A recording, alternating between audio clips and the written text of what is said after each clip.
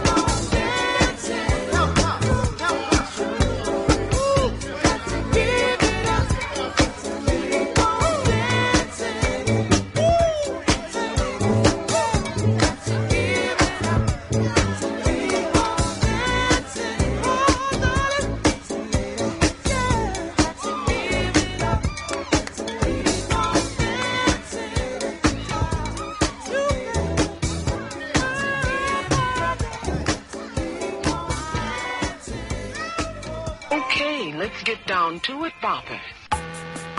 Yeah, buddies, we're going to get down to it. It's a Black Friday. Thank you, Marvin. So good. Got to give it up on a little Friday, a little Funk Friday. 866 Ron Zero Fez. 866 Ron Zero Fez.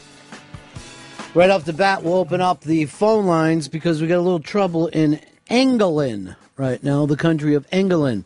Now, tonight, Hicks, they blow it out and we start the Olympics, and we've got the whole Olympic gambling thing going on. You've been running it for us. You're all excited. I can't wait. Tons of people are playing. Today's your last day to really get involved without starting a leg behind. Go over to the iBang. sign up. We're all going to bet, even though none of us really know these things. We're going to bet the races, and every Olympic event winner gets a signed basketball by Shaquille O'Neal. That's a Shaq ball, people. Look, I don't know shit about women's judo, but I think Tamako Fukimi has a good shot at fucking taking it. That's my money's on her. As good as anybody. As good as anybody right now. I mean, unfortunately for you, women's judo is something I'm heavily into. Fuck. Because I took it in a lot of rape prevention classes. Oh, God. But as we're all so excited to get this thing started, Mitt Romney went over to shake a couple of hands and get in TV and make everybody happy. And he's had a faux pas or two so bad that there's now a Twitter hashtag called American Borat, all about Mitt. And apparently what happened is he went over and said, I don't know if they're ready or not. Why would he? Pissing off the mayor of London.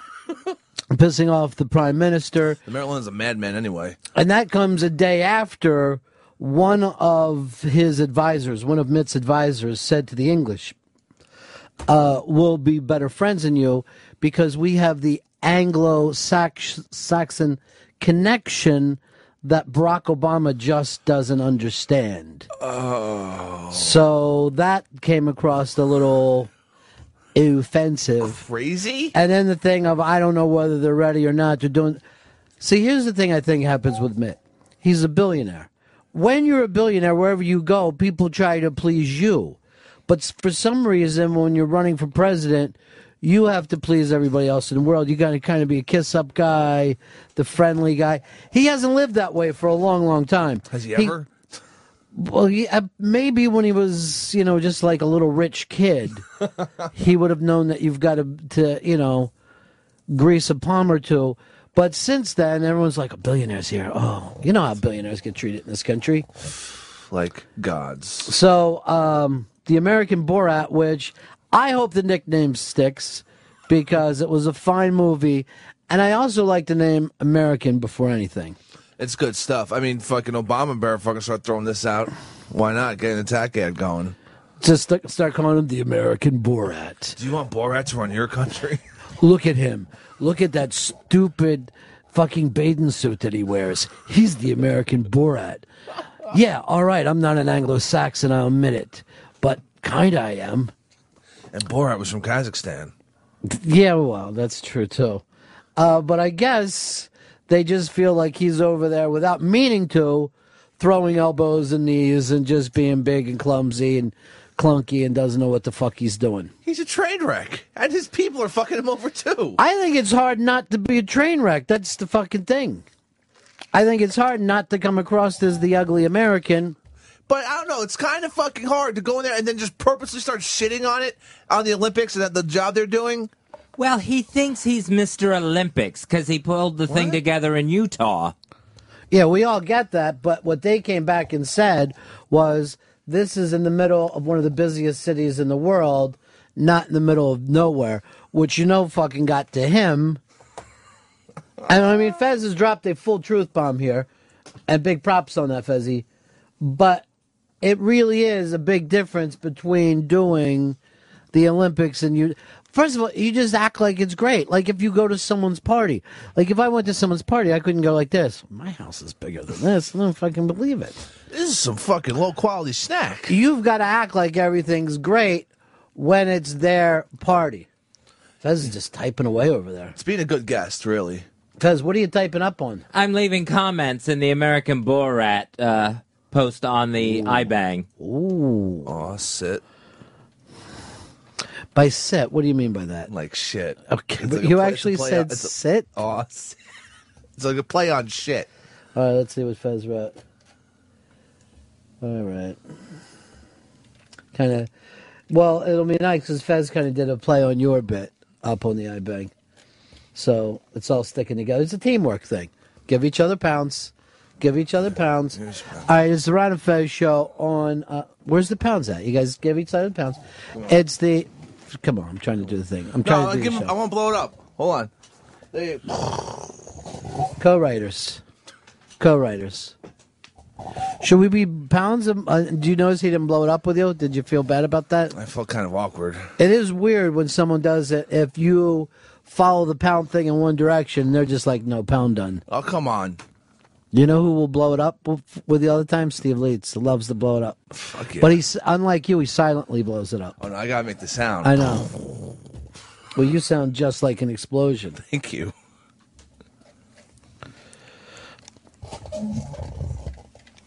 All right. This has become a problem. Jerk Store Sean just wrote Fez Watley, American Bruno. So that could turn into some fucking heat. Oh, boy. We got an American Borat and an American Bruno both together. I don't know why any of those guys feel the need to go over there. I mean, they're running in America. Well, they have to feel like they're supporting America, you know? Like, all right, got to go over here and support the team. All right, Jennifer said this to Fez's comment. Liked it better when Hicks said it. And then Beer said, Mitz is just a little locked up. But Kaz said, love you, Fez. All right. Which sounds a little openly gay. That might be nice. Steve in Tampa said, how can this guy be number one selection and lead our country? Let's face it. We're not comfortable with anybody running for president this year. None of us are excited about it. I don't run into people going, it's election time. 4 years ago, it was a fucking We had hope. fever pitch because it was like, Obama's going to fucking make a run for it, dude. We believed that we had hope. It's just apathy. It's just set in. Maybe we should do the same poster and have apathy. All right, cool. I'm going to call Shepard Ferry. After that, call Matthew. Let's go over here to Mike. Mike, you're on the Ron and Fez show. How are you? Hey, Fez, what has become of you that you're typing up your comments on a keyboard rather than speaking into a mic? Well, if I could answer that for Fez, if he did say that line out loud, we would have just, when Hicks just said that. No, it's dead silence no matter what. At least say something on the air so we can all hear it. Not everyone is sitting in front of their fucking computer, Fez. What the hell's the matter with you? How about fuck you, Mike? All right, come on, fuck. Fez. Throwing down. What is that all about? Hey, Ron, He What wanted me hap- to say something. I just the first thing that popped into my head. It's a Friday. Fun Fridays. Chris, you're on the Ron and Fez show. Yeah, what I was thinking, I thought it was pretty self-serving and selfish for Mitt to go over to London when they got their hands full with the Olympics, and now security's got to worry about his ass too. It's probably had to be weird for those people in London when he showed up and they're like, what? He's here today? But I'm doing something else. Yeah, it's all about me, guys. It's almost like when you're deciding to do something at your house and then your neighbor asks you to use the pool and you're like, fuck, don't they see we're putting in a new patio? That's just fucking shitty of them to do. You gotta fucking know what's going on. in your Who's neighborhood. they? Those asshole neighbors. Oh, okay, so you're focusing on that. You're actually treating that as if that's the discussion, not the metaphor. You're right. Also, the neighbors Robbie. are shitty. Let's go over here to John, Tennessee. You're on the Run and Fez show. Hey, Ronnie B, I wanted to ask you, what's going on up there in New York, man? It sounds like the zombie apocalypse. You got another unidentified monster washing up on the shore. Well, it's a chud. It's basically just an old-fashioned chud. There's a picture of it up on the iBang today, and I think we're going to do just fine with it. We're probably going to nuke the sewers, All right. and that should clean everything out. Are people writing in, where are the... How do you play this game on the iBang? It's on the front page. Right there. It's simply up under Fantasy League for the Olympic Games. Yes. That's right. Yes. Fantasy for the Olympics. I am fucking ridiculously excited. I'm still mock drafting at home at night. It's pathetic. Hicks, you've got to now beat 10 pages of people. Fuck. We thought it was going to be just a little thing. 10 pages. Well, everyone wants the Shaq ball. Yeah, everybody wants a Shaq ball. I don't blame him. It's a Shaq ball. This fucking basketball signed by Shaq. That's crazy. I like to have stuff signed by people that I know aren't going to live a long time. And you just don't run into elderly 7-footers. He's a big man. But hey, he's got that nice job where he sits down now.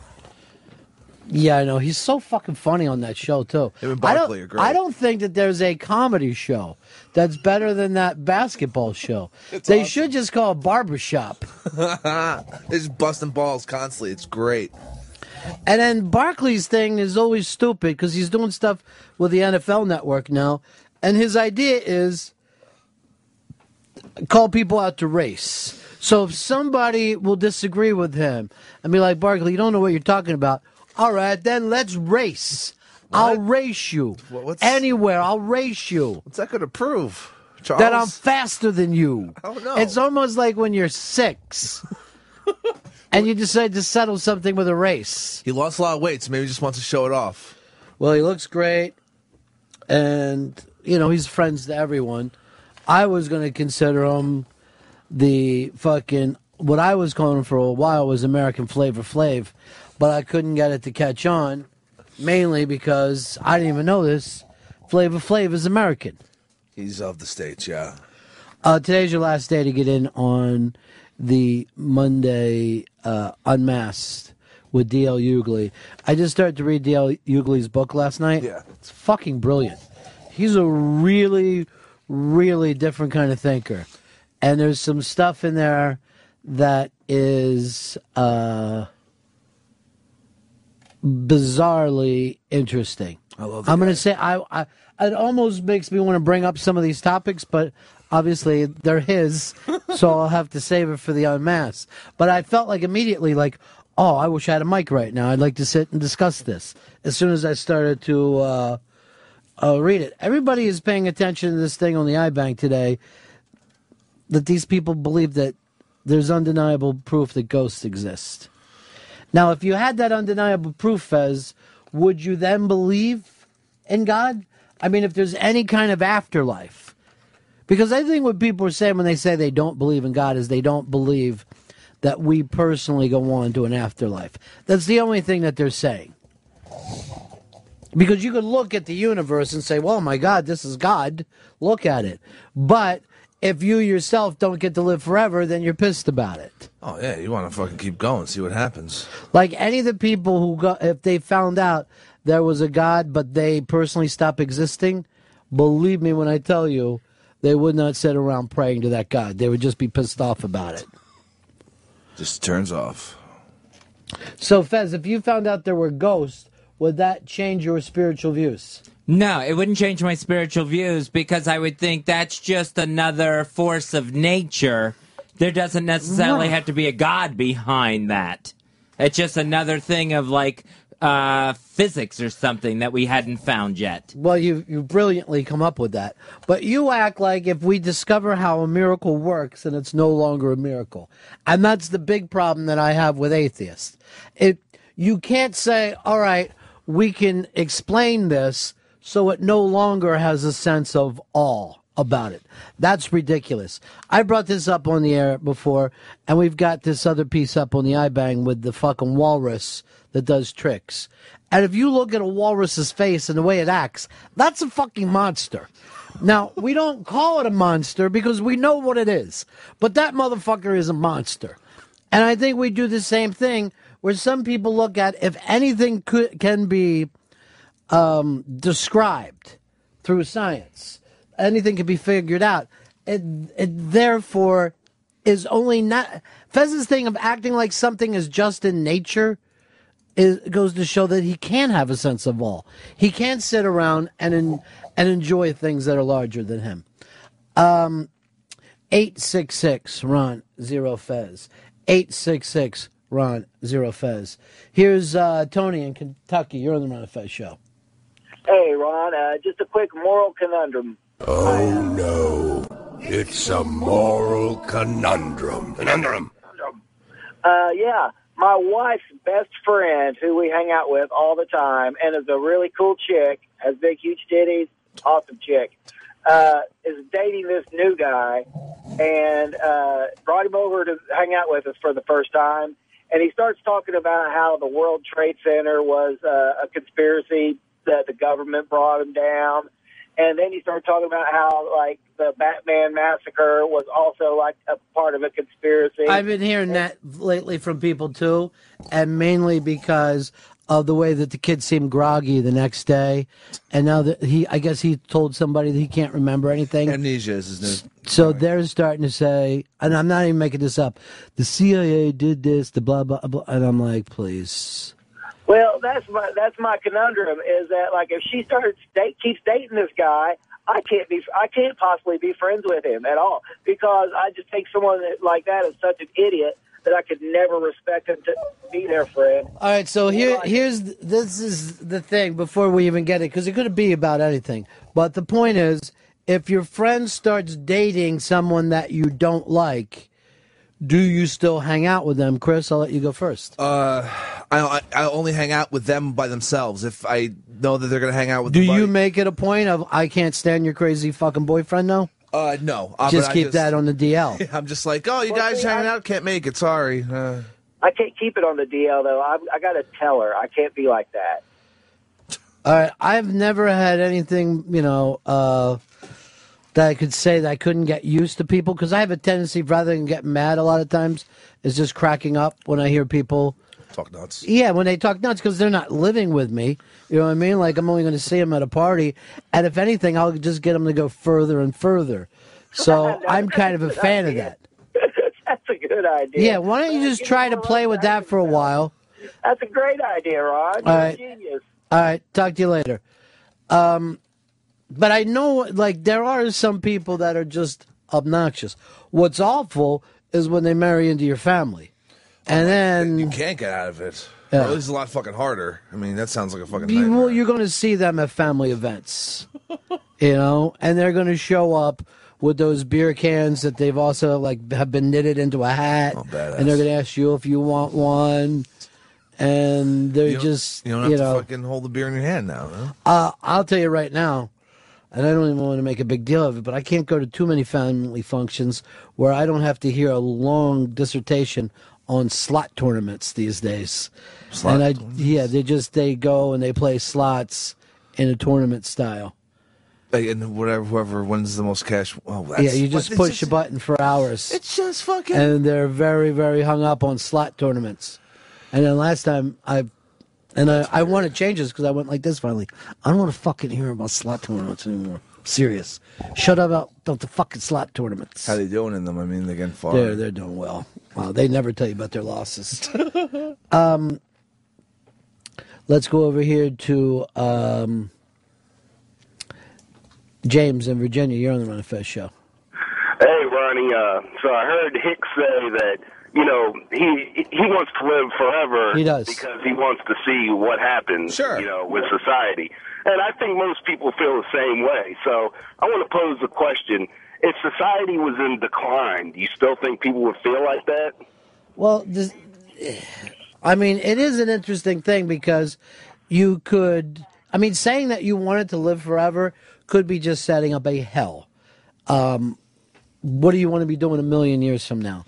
2 million years from now? Eventually, the Earth's going to just explode. But even forget the Earth. The entire universe could eventually bore you, where you're like, I'm going to take 200,000-300,000 years off and just sit here. Hang out. Even when I was a kid, the idea of eternity seemed like too fucking long to me. Maybe that's because I wasn't a big fan of long car rides at the time, but the fact is, eternity could be more than you want to deal with. It's kind of scary. But still, I don't know. I like to see where the fucking universe is going to go. Could be fun. Good. You're in. All right. Perfect. You're in for an eternal life. An eternal life. Go to this fucking pizza place with the ghosts. Deal with them for a while. Do you believe in ghosts at all? No, I don't believe in ghosts. That sounds crazy. I do believe in ghosts. I do believe in ghosts. And though there's all those like ghost hunter TV shows, there's like 3 or 4 of them where people are just hunting for ghosts. They do. I like when celebrities share their ghost stories. Oh yeah, that too. I think it's crazy. And I'm like, finally, I'm watching it one day, and I'm like, what is it with celebrities and lame ass ghost stories? But a lot of times you will find people who've done password that will also tell you that they saw a woman walk down a hall and then disappear. And I'm like, how much money are they getting? I wish it opened with, look, I want you to know I've been paid $38,000 to tell this story. So here we go. It's not as impressive now. Well, you know they get paid a good piece of change. Yeah. You know, Andy Dick ain't going to go on that show for nothing, is he? At least not sober. James, you're on the Run of Fez show. Hey, Ronnie B, you heard about Dane Cook's shooter joke, Colorado shooter joke? No, did he do the joke on stage, on Twitter, where? They did it on Laugh Factory. He said the movie was so bad that 25 minutes in, people probably turned to each other and said, somebody please shoot me. Now, that actually happened? It's on, look it up. It was online. It was on Daily Caller. I forgot where I saw it. But so is everybody mad at him now for it? Yeah, it's pretty big, and it's a nasty thing to say, obviously. Well, again, it was, a joke. And quite frankly, the last thing Dane Cook should ever joke about is bad movies. All right, punch it out. Because, and I'm not even making this up, I had no idea that this was Dane Cook. I guess the first time I saw it, but he was in like a fucking wacky movie with Dennis Rodman. What? I think it was him. I woke up and saw it last night. I'm going to check it out. To see if it is indeed true. I don't even know what it would be called. But I saw Dennis Rodman was like flying around in a car. And I think Dane Cook was in it with him. But I might have been crazy that it was Dane Cook. All right, hold on. I think it's called Simon Says. It is? Dennis Rodman, Dane Cook. I just saw this in the middle of the night. Holy shit! Play a little bit of it and see if you can see it. Dane was acting really way over the top, too. When did Interpol start hiring sideshow freaks? It's the hormones, the mood swings, man. It was like working for Chewbacca. Morning, boss.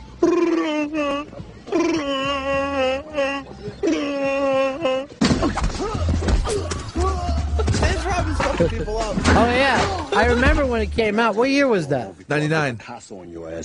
But I didn't know it was Dane Cook at the time.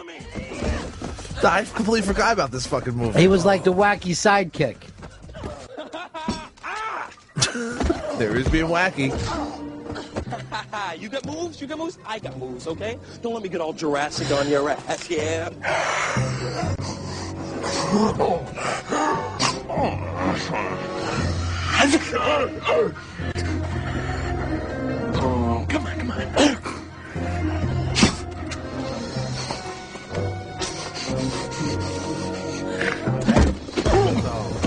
See, he's a wacky sidekick. I thought he was going to fuck her up as a raptor. What exactly was... This Holy is really... shit. This is bizarrely bad. Let's see what it's even rated there. Did they even give it, like, a number? I think IMDb gave like a half a star. 2.3, which is as low as you'll see a lot of things. Don in Kentucky, you're on Run Fez. Ronnie B, I happened to wake up in the middle of the night last night and catch that show, too. It was crazy. I said, is this really Dane Cook in this fucking movie? It's very strange. I woke up, it was like 4 o'clock in the morning, right? Yeah, something like that. And then I thought I was dreaming because I see Dane Cook and Dennis Rodman. I had to sit there and watch it for like 15 minutes. Yeah, I did the same exact thing. I wish I had your number. I would have fucking called you, Don, going, what the fuck was Dane Cook? I know it's early in his career, but a Dennis Rodman movie? And it looks like he was doing like a lot of his stand-up, just like handing his stand-up over these guys. All these like Jurassic Park kind of dinosaur moves and stuff. It was pretty crazy. So dry hump on the couch. All right, thanks, Don. I like the tagline, the game's not over until Simon Says. Oh, that is good. That's fucking good. Although, didn't they already use that in the Die Hard, whatever? Simon Says, go to the go to the ferry and look out for the explosives. Find a briefcase and some jugs in a park. And do a Simon fucking math says, problem. go up town with the N-word on a sandwich board. All right, so let's look into the controversy about the Dane Cook at the Laugh Factory and see if that is true or false. Did you find it anywhere online? Yeah, I found it on YouTube. They put it up already? And Laugh Factory, and this looks like someone recorded the audio and threw it up there. All right, let's take a listen. So I heard that the guy came into the theater about 25 minutes into the movie. I don't know if you've seen the movie. The movie's pretty much a piece of crap. And, yeah, spoiler alert. And I know that if, none of that had happened, I'm pretty sure that somebody in that theater about 25 minutes in realizing it was a piece of crap probably was like, oh, fucking shoot me.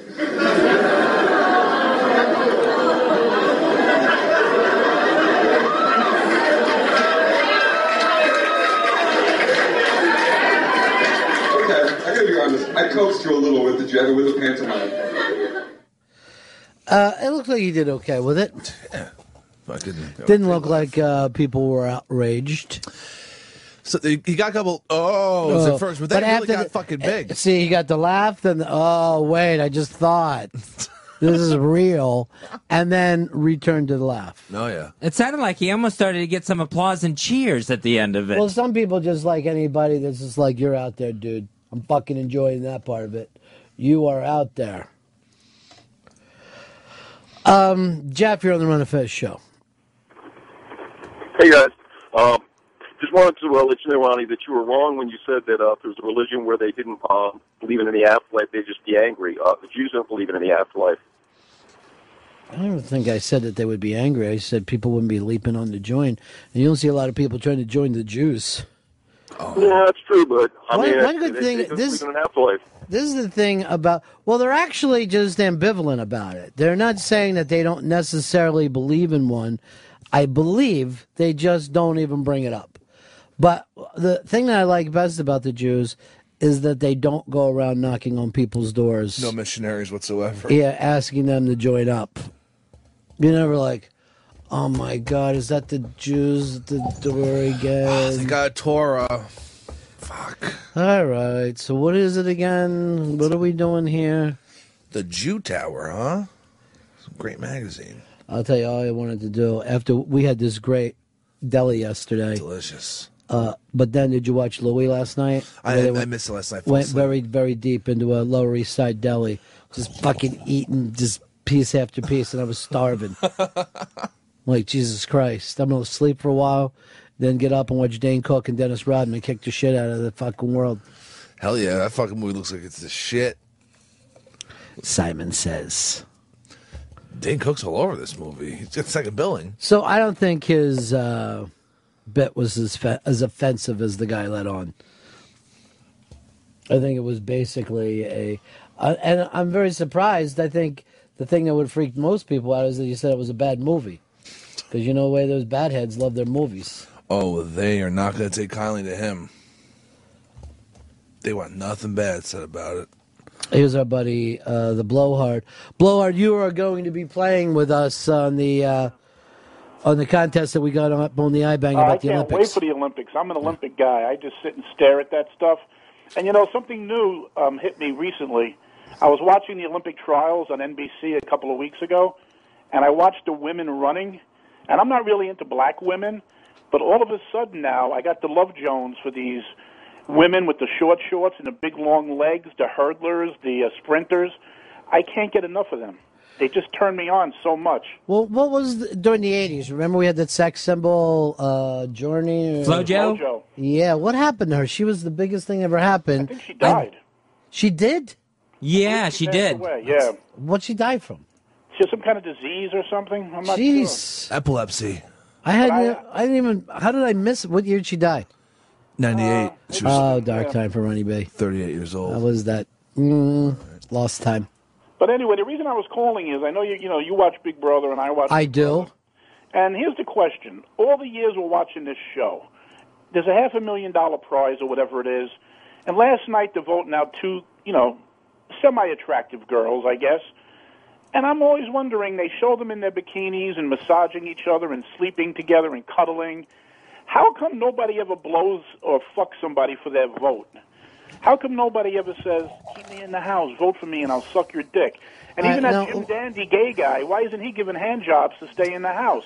All right, so your thing is, why isn't there more prostitution Exactly, for because money? you're playing a game, you like the guy anyway, so why don't you just go up to him and say, hey, look, you keep me in the house and I'll blow you, because they're sleeping together, they're cuddling, they're snuggling. Well, some of them do have sex, but I will admit that no one has ever said, if you vote for me, I will blow you. But wouldn't that be incredible if it was like real human nature and somebody's really... They should put prostitutes in the house. Is that what you would like to watch? Prostitute house.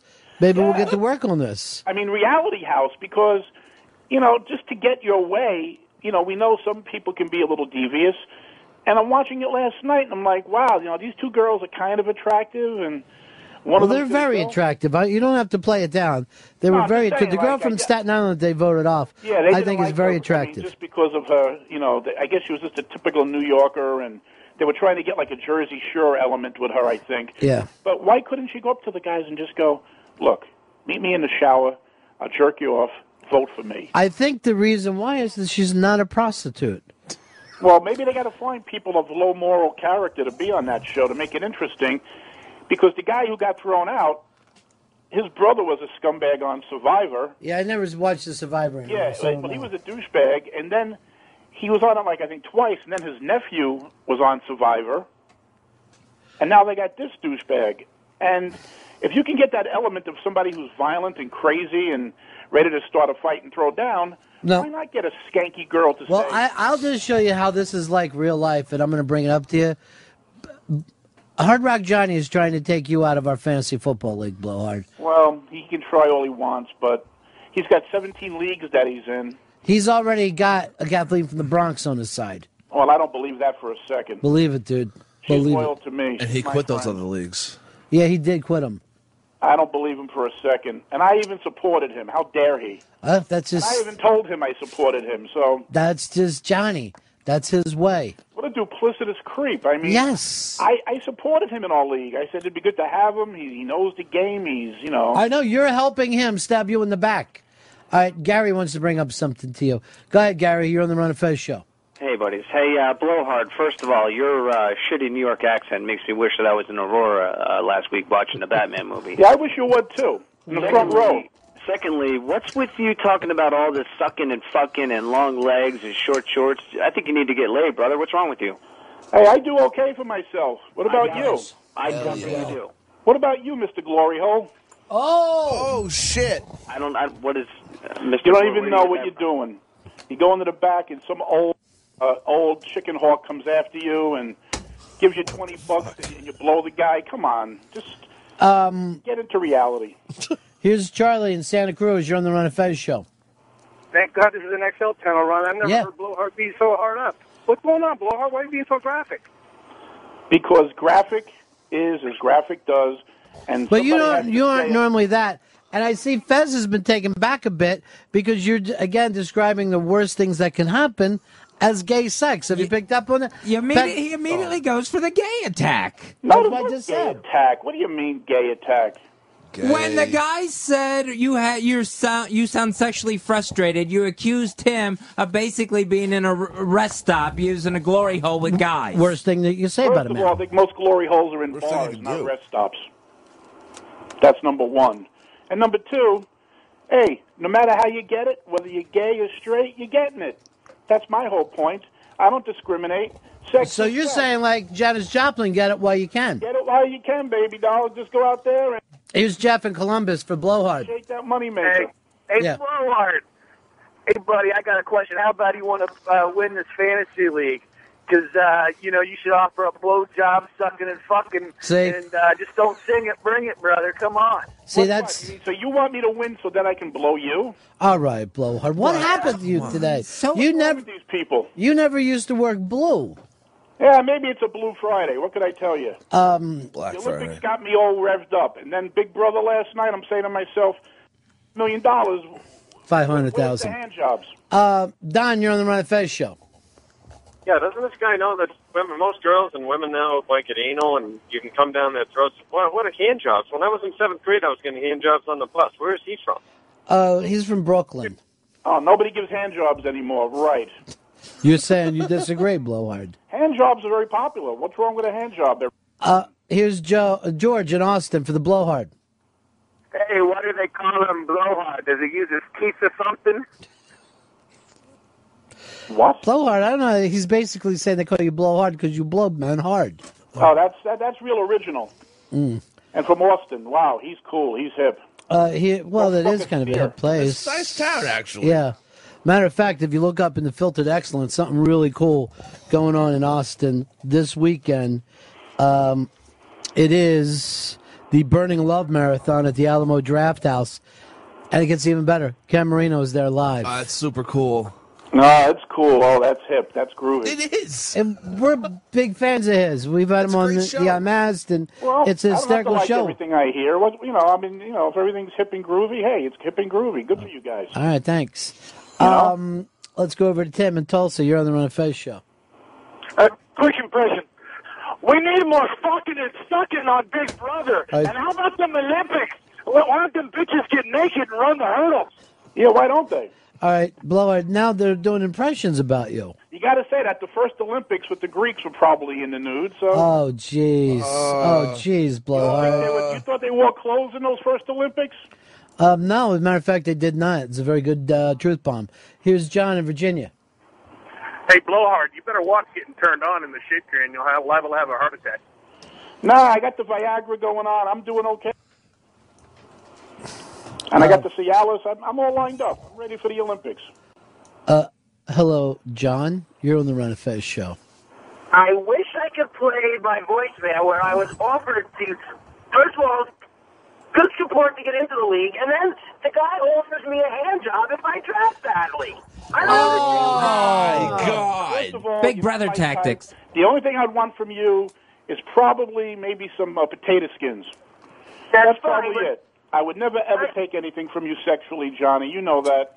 No, you were going to give it to me. I wasn't going to offer it. It was going to be taken. If I drafted poorly, I believe you said if I draft like an Earl, that I would get a hand job from you. No. Wow. It doesn't work that way. This is ruining the league. The league's turning gay. The league is gay. I'm all for that. What's wrong with a gay football league? It's gay. You know what? We might spin off a league. Let Fez, Blowhard, Johnny have their own league. Gay league. No. Wait. I wasn't going to take him up on the offer. I'm just saying that that's what he offered me. I don't know. It sure sounded like you're interested, you big chubby chaser, you. Whoa. Let's go over here to Bruce in San Diego. Bruce. Yeah, hey, Blowhard, what are you doing? You're dogging everybody. You're dogging True. Austin, Texas, of all places. Right. And all you're doing is sitting there in your apartment counting to make sure you have enough toes. What does that even mean? That's like irrational. That's stupid. And it's just a waste of your time that you took the time to dial this phone number, to wait on hold, and to make a total jackass of yourself. Are you proud of yourself? I liked it. I Are you waited a proud? whole 13 seconds.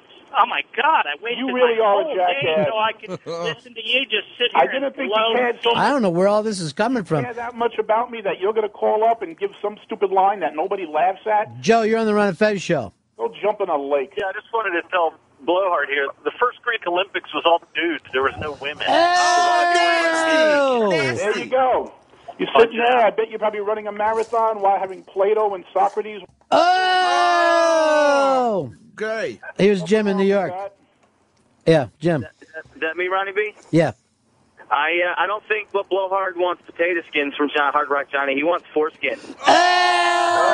Oh! If that's his natural feeling, let him go with it. That's right, Fez. Back me up on that.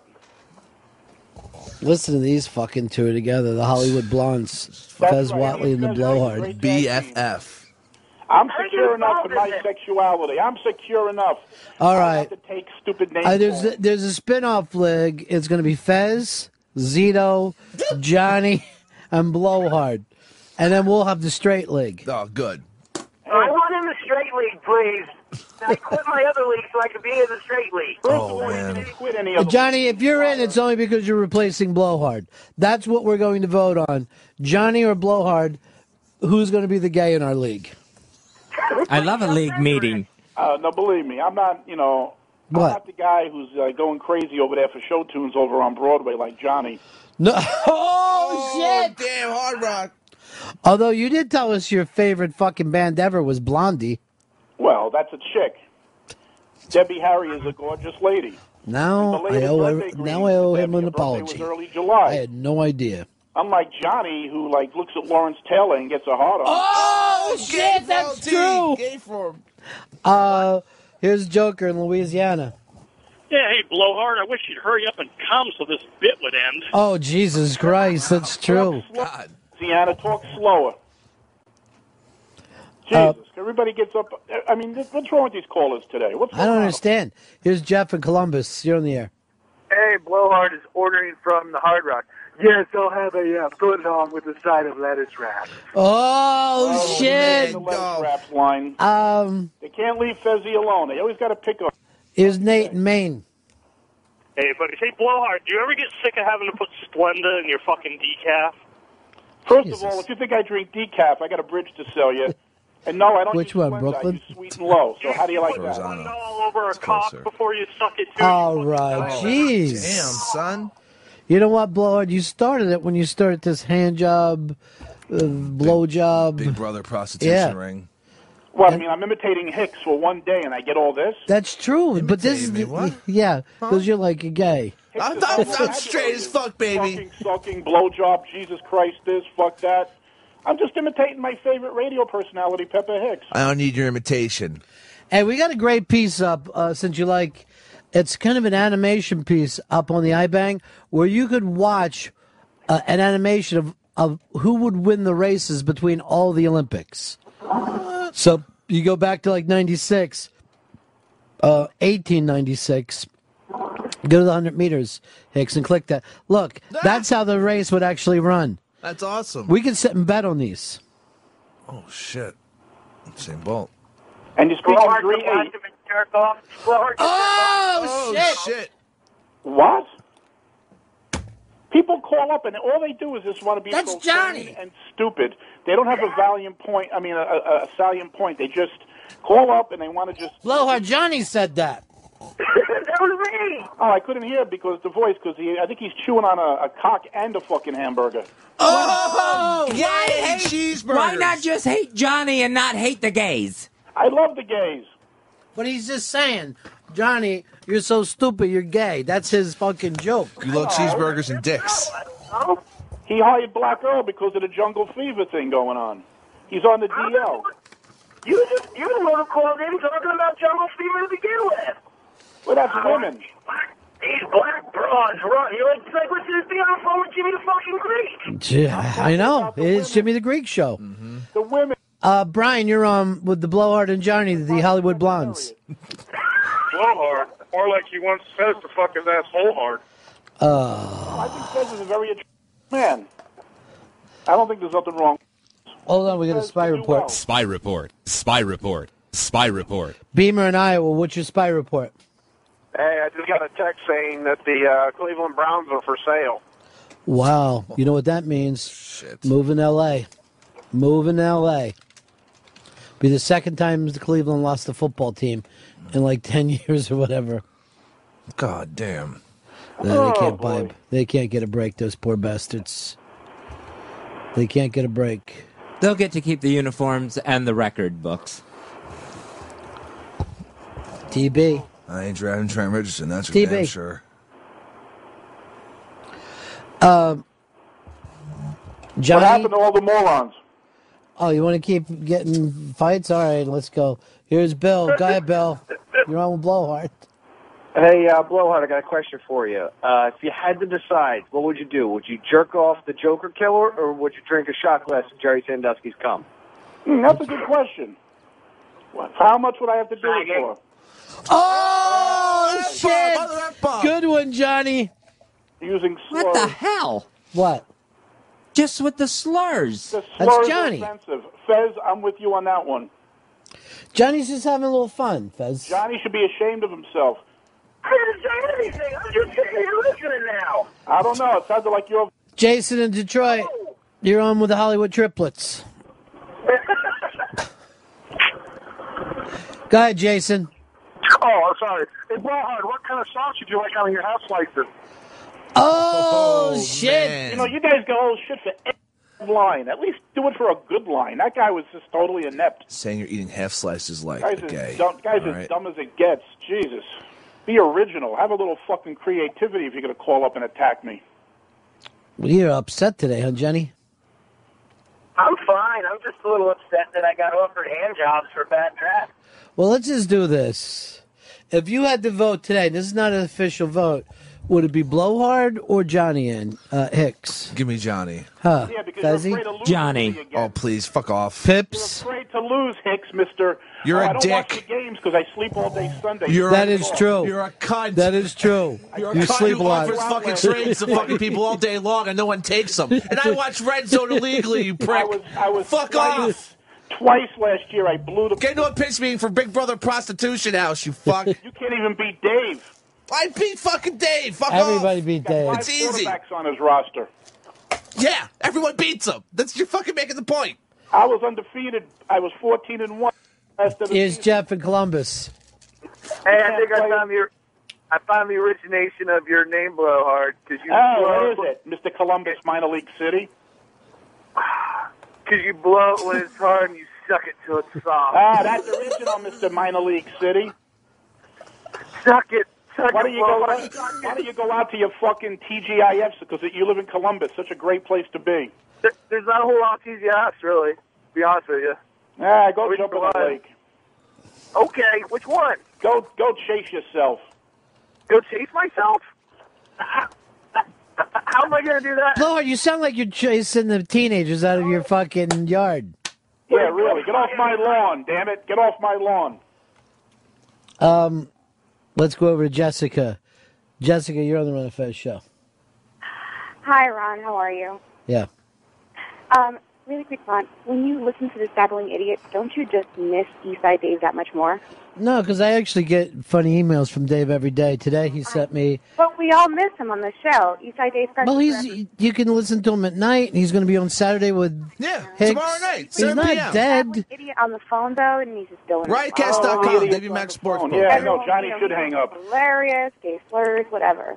Well, wait, don't act like fucking Dave didn't say a lot of gay slurs. He would be. I know, but Dave... You'll hear some tomorrow night, 7 p.m. on this channel. He would be shoulder to shoulder with Hicks right now. That'll be funny, too. Here's Mike in Norland, Joe Run of Fez. Yeah, I was just thinking about that blow job that I owe Blowhard. And I was thinking if he gave me another one, I could owe him too. Yeah, that was good. You have anything else? You dullard. I got a break here, guys. Ron, some of these guys are so dull.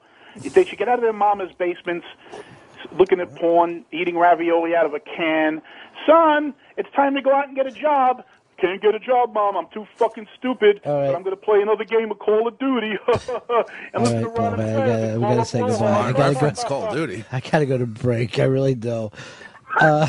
Johnny, Johnny, enjoy the Olympic ceremonies, Ronnie B. and everybody else. Okay. Hard Rock Johnny, I'm not going to give you a hand job. I know you want one. I'm not going to give you one, but I will sit down, eat some potato skins, and talk. All right, there he goes. I really hope Blowhard doesn't win that Shaq ball. Man, that guy's so angry. I don't know. I don't know. I don't know either. Really He left me a rather nice message last night, and now I was surprised Fez didn't get on it. Fez kind of did a couple sniper lines, but I would have thought Fez would have went into fucking Hicks mode on that. All right, Johnny. Talk to you later, buddy. All right, boys. Have a good weekend. Can't wait for Johnny to be in the league. But hold on, before I go to break, all of a sudden there's a woman in love with Fez. Go ahead, Brittany. I just want to tell Fez that I love you very much. Well, thank you, Brittany. I appreciate that. I guess I love you too. Maybe this is the one that could turn you. Yeah. Oh, I can't be turned. This is but you haven't even been with a gay person yet. No, but I know what I want. And Brittany doesn't have that equipment. Unless you try it, Fez, give it a try. I have a lot of gay friends, and I really look up to Fez. Oh, fat girl. All right, thanks, Brittany. hag. Just the last part. Oh, that fucking got weird quick, huh? From fucking, hey, shouldn't Big Brother turn into fucking porn into fucking just madness? Ken Shane wants us to know that the Newport Folk Festival starts tonight. The Olympic Fantasy League is up on the iBang. We're all excited about that. Oh yeah, Shaq Ball, baby. I love it. Everybody make sure that they play so that you can beat Blowhard and he doesn't get the Shaq Ball. Yeah, come on. For that alone, that's worth the prize. Go directly to the iBang for that. Also, we were coming up with, maybe on that board, we're going to just start giving out some prizes to commenters.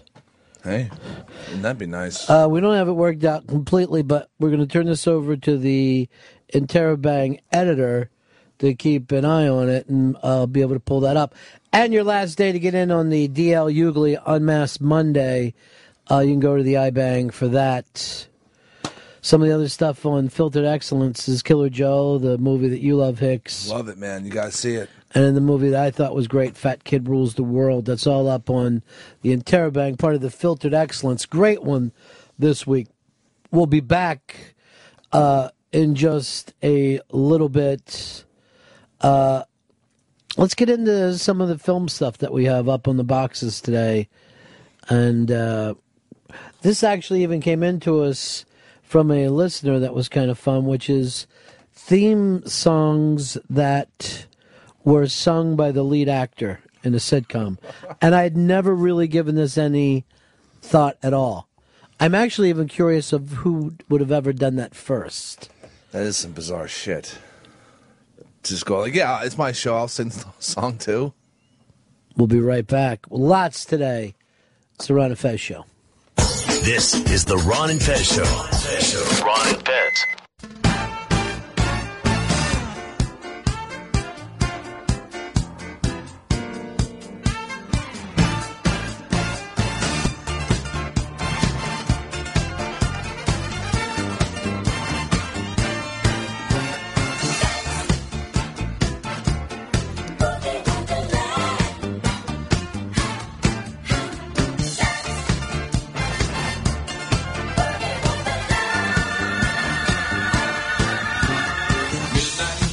It's the Ron and Fez Show. So much to talk about. But again, one of the box up here today is TV themes performed by lead actors. I didn't realize how many of them there were. Number one was California Fever, performed by Jimmy McNichol. This is a show I never even heard of. I don't know what this is. This is weird. Nothing about this show. Look, well, don't start putting the blame on me because the LA Rockets are about to crash. This had to be a cable deal. Maybe it's the air. Maybe it's the sunshine that gets in your hair. He's not even a good singer. Maybe it's the ladies, all the clothes that they wear. I don't know. I don't care. I just got to be there. California, here I am, and I love you. I got fever for you. California, sun is lit. I got This has got to be the worst California song ever written. Move on to the next one. Linda Lavin belted this one out as part of Alice. This, of course, based on a really hardcore movie, and then they make a really bad, stupid sitcom out of it. Used to be sad, used to be shy. No problem with this song, though. Funniest thing, the saddest part is I never knew why. Keeping myself for nothing wasn't my favorite. Terrible singer again, though. I had to take off and start enjoying, 'cause life's too short. There's a new girl in town, 'cause I'm feeling good. Anytime they had Linda Lavin sing on the show, it was awkward because they would just kind of force it in, where she was going to basically reclaim Broadway from Phoenix. Fun fact. Not all that familiar with the show. I know the Kiss My Grits lady came out of it. Oh. Let's move over to 3. Now, this is a great one because this is one that the song went to number 1 and the TV show got canceled. Then the guy went on to be the Dr. Pepper guy. But this is when they tried to do Saturday Night Fever, the TV show, and they called it Making It. I'm as bad as they come, number 2 to no one. I've got looks, I've got brains, and I'm breaking these chains. Make some room. This actually got used in a movie. If anybody knows the answer, raise your hand. I don't know this. Boogie Nights? No, nice try. Don't know.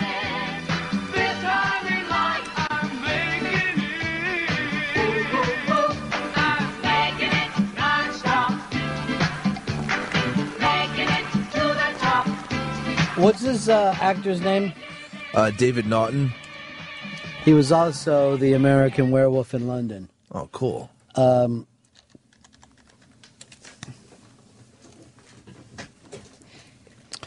866 Ron Zero Fez. 866 Ron Zero Fez.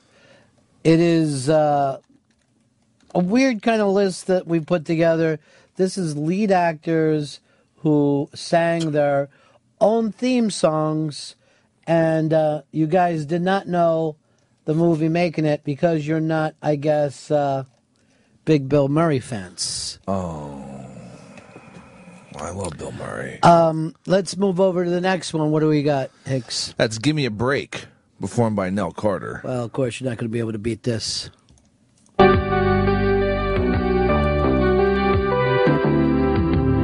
me a break, now I know what it takes. I'm putting a new face on the old one. Every fucking den had steps in the 70s TV shows. Yet I've never been in someone's fucking thing and saw steps that just kind of lead out of the rec room. Jeff, you're on the Ron and Fez show.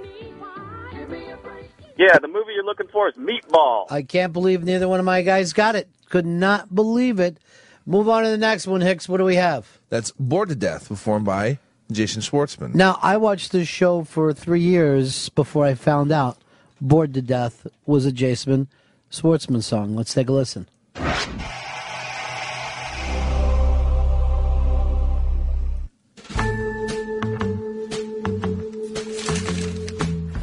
All the shadows in the city. What a great show they got rid of. What a pity. I missed the question you used to ask. Great cast. Terrific cast, terrific writing.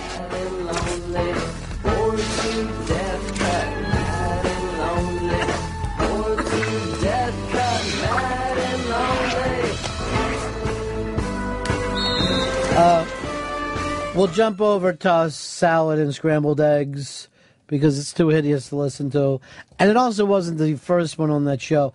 And then we'll jump over the Fall Guy because that started all of this. Green Acres, of course, everybody knows that one. But Walker, Texas Ranger, this one was somewhat of a surprise to me. Let's take a listen to the theme song.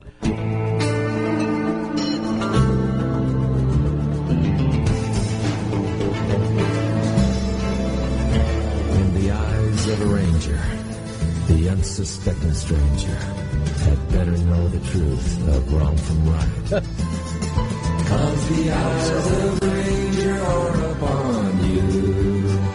Any wrong you do, he's gonna see. When you're in Texas, look behind you.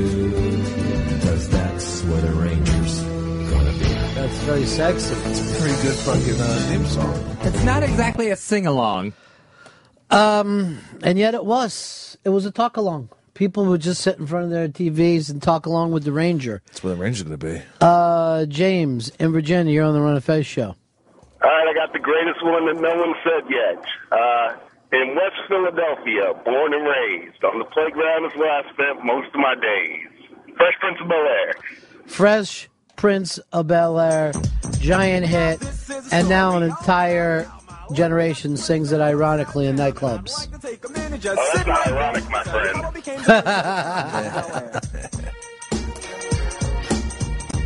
And this is another thing that I like when the theme song tells the entire story leading up to that point. Apparently, Sherwin Swartz started that. Catches you up. Yeah, it catches you up and like, all right, I'm a new guy, but I get it now. Guys who were up to no good started making trouble in my neighborhood. I got in one little fight and my mom got scared and said, "You're moving with your auntie and uncle in Bel Air." I whistled for a cab and when it came near, the license plate said fresh and it had dice in the mirror. If anything, I could say that this cab was rare, but I thought, man, forget it. Yo, home to Bel Air.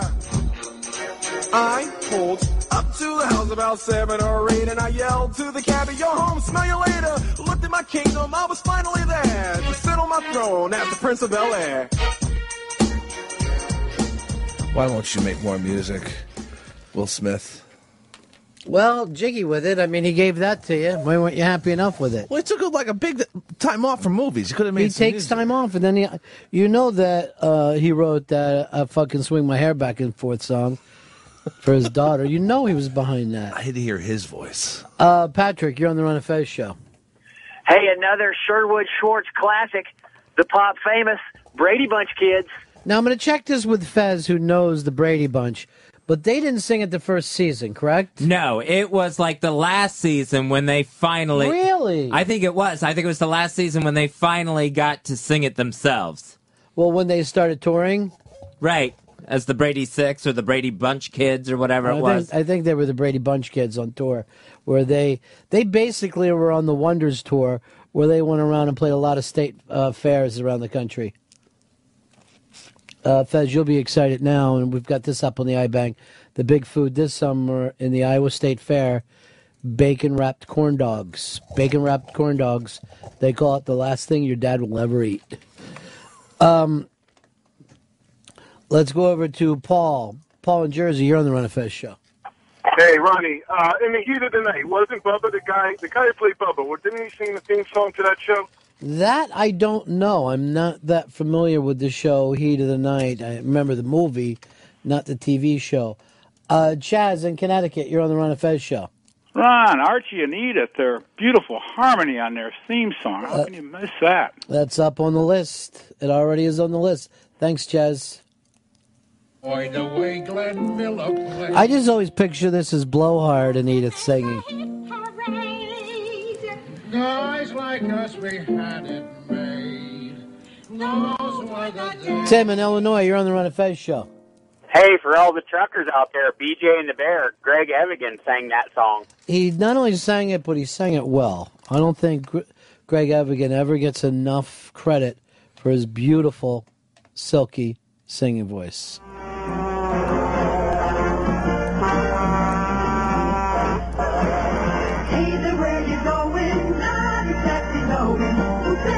This is very little Broadway-ish, huh? Well, it doesn't sound like a trucker song.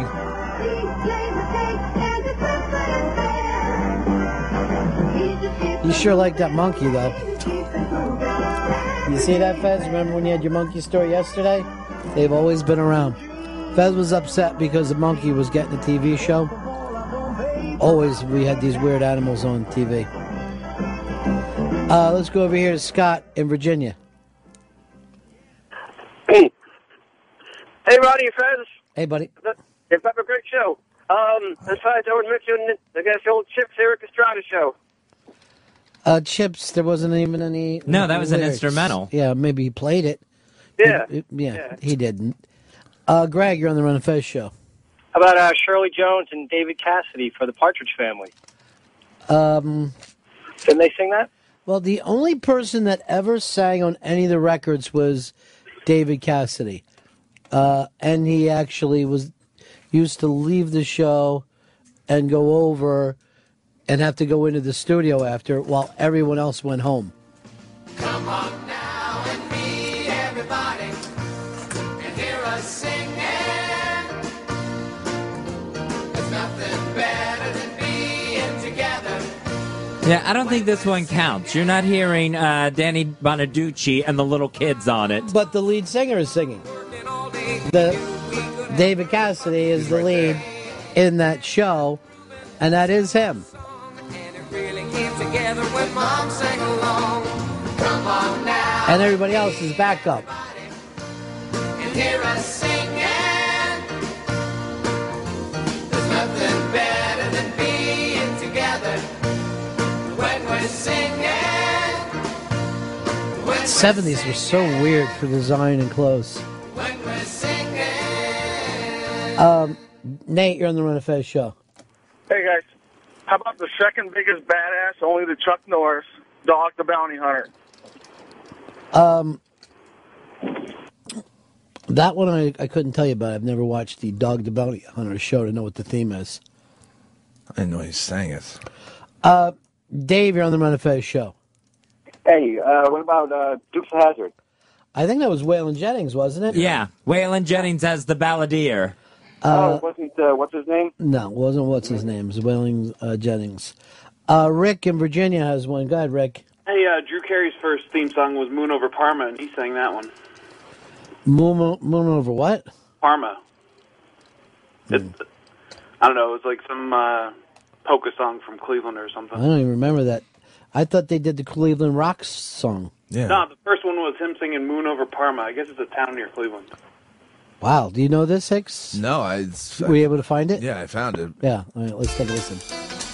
Moon over Parma, bring my love to me tonight. Guide her to Eastlake underneath your silvery light. We met at Ashtabula. She was doing the hula. I handed her my radishes and pledged my love that night. Moon over Parma, won't you bring my I had love no to idea. I never watched this song. I remember when they did the Cleveland Rocks thing. That's all I remember. Nadir, you're on Run and Fez. Hi, Taz, actually, correction. The Brady kids started singing the Brady Bunch theme from the second season on through the fifth season. And I would know because I'm a huge Brady Bunch fan. There you have it, Fez. Season 2 through 5. Wow. Not season 1. Now, I know it didn't start with them, but eventually they all did it. Let's move over to Chris in Buffalo. Chris, you're on the Run and Fez show, yeah. What about the Monkees? Best song ever. Well, yes, you are correct. In the list, it was the greatest song in the history of the world, and they were the singers. Down the street, we get funniest words from everyone we meet. Hey, hey, little monkeys, and people say we monkey around, but we're too busy singing to put anybody down. We're just trying to be friendly. I'll come and watch you sing and play. We're the young generation, and we got something to say. I like that one because the lead singer did not get to sing lead on it. Let's go over here to Dan. Dan, you're on the Run and Fez show. Ronnie B, what about Mr. Rogers' Neighborhood? Mr. Rogers' Neighborhood that he sang live every single show as he walked in and switched himself into something a little more comfortable. Today we'd call this the Jerry Sandusky Hour, but back then we called it Mr. Rogers' Neighborhood.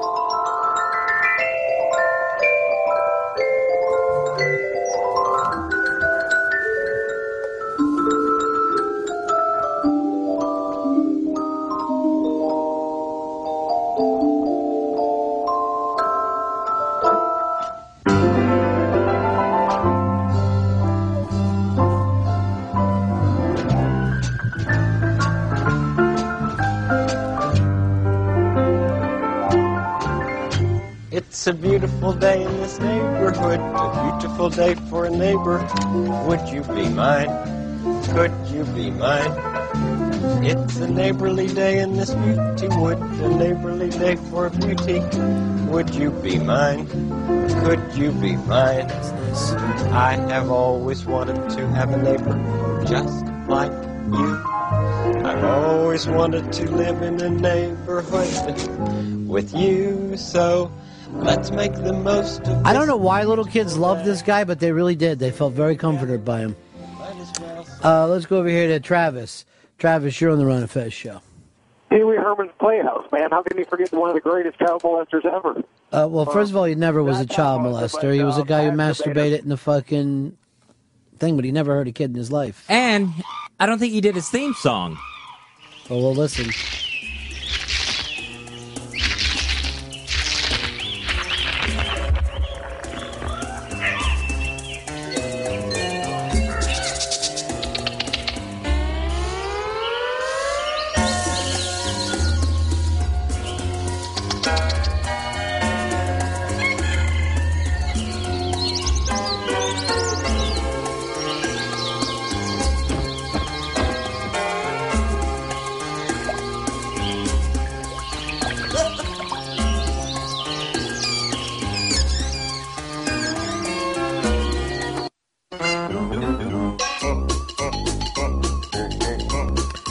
You're right. He's not the guy doing the lead stuff. He's just dancing around and throwing in words. That's cheating. Kevin, you're on the Ron and Fez show. Hey, boys. Great topic. Three's Company. Three's Company was not the lead singers, correct, Fez? Nope. It was not John Really? Ritter or any of the other stars singing I that. could have sworn it was. My bad. Never done. All right, Tom, you're on the Ron and Fez show. Yeah, I think the guy that played Les Nessman sang the theme song for WKRP in Cincinnati. I would probably say no to that. What do you think, Fez? Absolutely not. Matthew in Arkansas, you're on the Ron and Fez show. Yeah, I can't believe anyone hasn't got this yet. How about anything that Seth MacFarlane has done? Well, let's just go to Family Guy right off the bat. I know Seth sings. I've never really been a guy who watched his show, so... It seems today is that Seth? all you see is No, this is, he doesn't do her voice. That's the wife. But that is him. That's him, yeah, he does. On which we used to rely. There's a kid and a dog.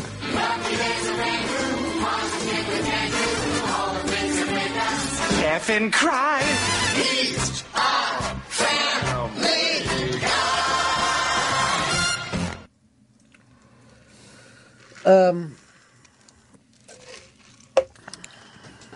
Let's go over to Howard, Louisiana. You're on Ron and Fez.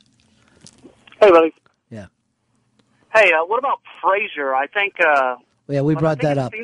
It started off not being Frasier. The first season was Joni Mitchell, and then Frasier himself started singing. Nick in Long Island. What's up, buddies? I believe that Greg Evigan double hit also sang theme song to My Two Dads. No, the weird thing, I don't know if that's true, because it was co-written by his co-star in that. Mr. Reiser? Yeah, Paul Reiser was... Dick Butkus. I think Dick Butkus was on the show, too. But let's take a listen to the My Two Dads. This is me, Nicole Bradford. Cute, huh? This is my dad, and this is my dad. How'd I get two dads? They inherited me. Congratulations. It's a girl. Here's the judge who brought us together. She lives in our building. My building. I own it. She's gonna make sure we're one big happy family with one dad who's down to earth and one dad with his head in the clouds. I think we're Father of the Year. You can count on me. No matter what you do, you can count on me. No matter where you go, I'm standing by your side. I'll be right behind.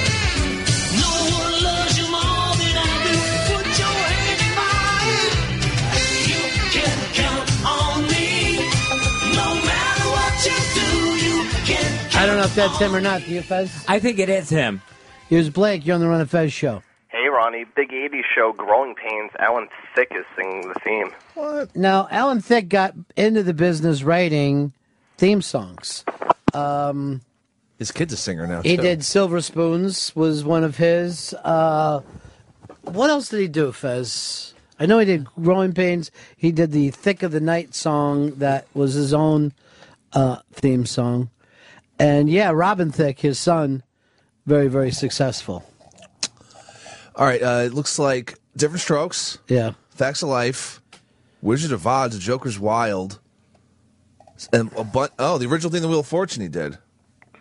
Damn. Wow, that's fucking strong. And a bunch of other things. Celebrity Sweepstakes, The Diamond Head Game, Blank Check. Stumpers? Oh, who forgets the Diamond Head game? That was always a good one. Dan, you're on the Run of Fez show. Hey, Golden Girls? No, that was not the Golden Girls singing. That was Andrew Gold. Just because... I don't know. Yeah, well, you should know. You called in. Don't call in with something wrong and then be like, I don't fucking know. These are theme songs sung by the star of the show. Not just theme songs. Chris, you're on the Run of Fez show. Yes, sir. David Hasselhoff, I do believe he sang the lead on the theme song, didn't he not? David Hasselhoff from Baywatch. I never was a Baywatch watcher, Fez. You? I didn't think Baywatch had lyrics. I thought it was just a theme. You know what? Maybe it was their second song. Remember Baywatch Nights? Maybe that's what he's talking about. Oh, when they were detectives. I guess it did have lyrics.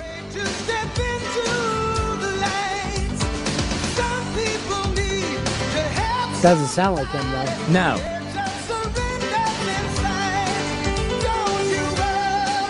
No, that's ain't Hasselhoff. We're going to break here. Back in just a minute. Lots of stuff going on today, including is it time to outlaw knives? They want to do that. Check out the Filtered Excellence and your chance also up on the iBank to win a signed Shaq basketball. Just go to the Olympics box, a signed Shaq basketball. We'll be right back. It's the Ron Fez Show. Ron Bennington, Fez Whatley. This is the Ron and Fez Show.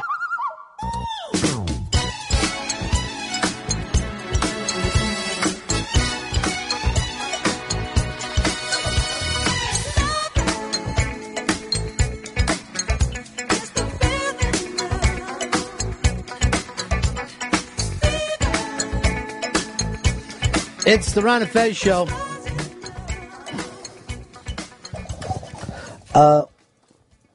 By the way, up on the Filtered Excellence, Jerry Garcia's 70th birthday, movie screenings around the country, special concert being streamed online from Weir's studio. The weird thing about it is, in the back of my mind, I kind of thought Jerry was somewhat old when he died.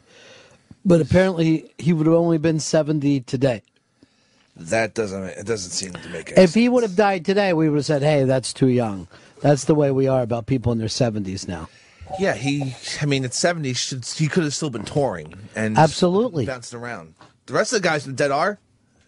You're 100% correct.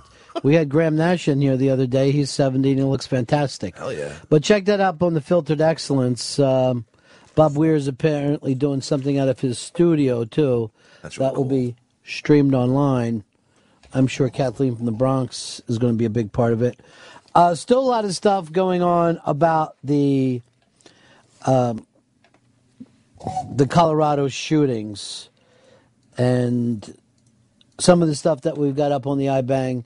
Harvey Weinstein thinks he'd like to call a summit together of filmmakers and say, is it time we take a look at ourselves? Our buddy Armin White has taken on just about all of Hollywood here. He's battling, particularly with some of the filmmakers. He's written a very, very long article up on City Arts, and we've got that up on the iBang. And we ought to do this, Hex. We ought to try to get a hold of him today. And then there's a piece that's, for us, it's kind of funny. I think that we needed a little joke in our life. But over in the country of England, they want to reduce knife crime by banning the sale of long, pointed kitchen knives. Because some people in England are using these knives to stab each other. So they said, if we ban the long knives, we will get out of any kind of problems. The problem is the knives. Okay, the long kitchen knives. I say this, though. Yeah. If you outlaw long chef knives, then only outlaws will have long chef knives. I say bravo to England. If they're No, if they're dealing with stabbing crime and people getting hit with these long knives that are piercing their organs, yes, look at it. So maybe get rid of the long knives that are going to go all the way through into a liver. Why do you think that they're using long knives? To try to kill somebody. Because they can't get guns. It goes back to the original thing. Normal people aren't taking long knives and stabbing each other any more than in this country.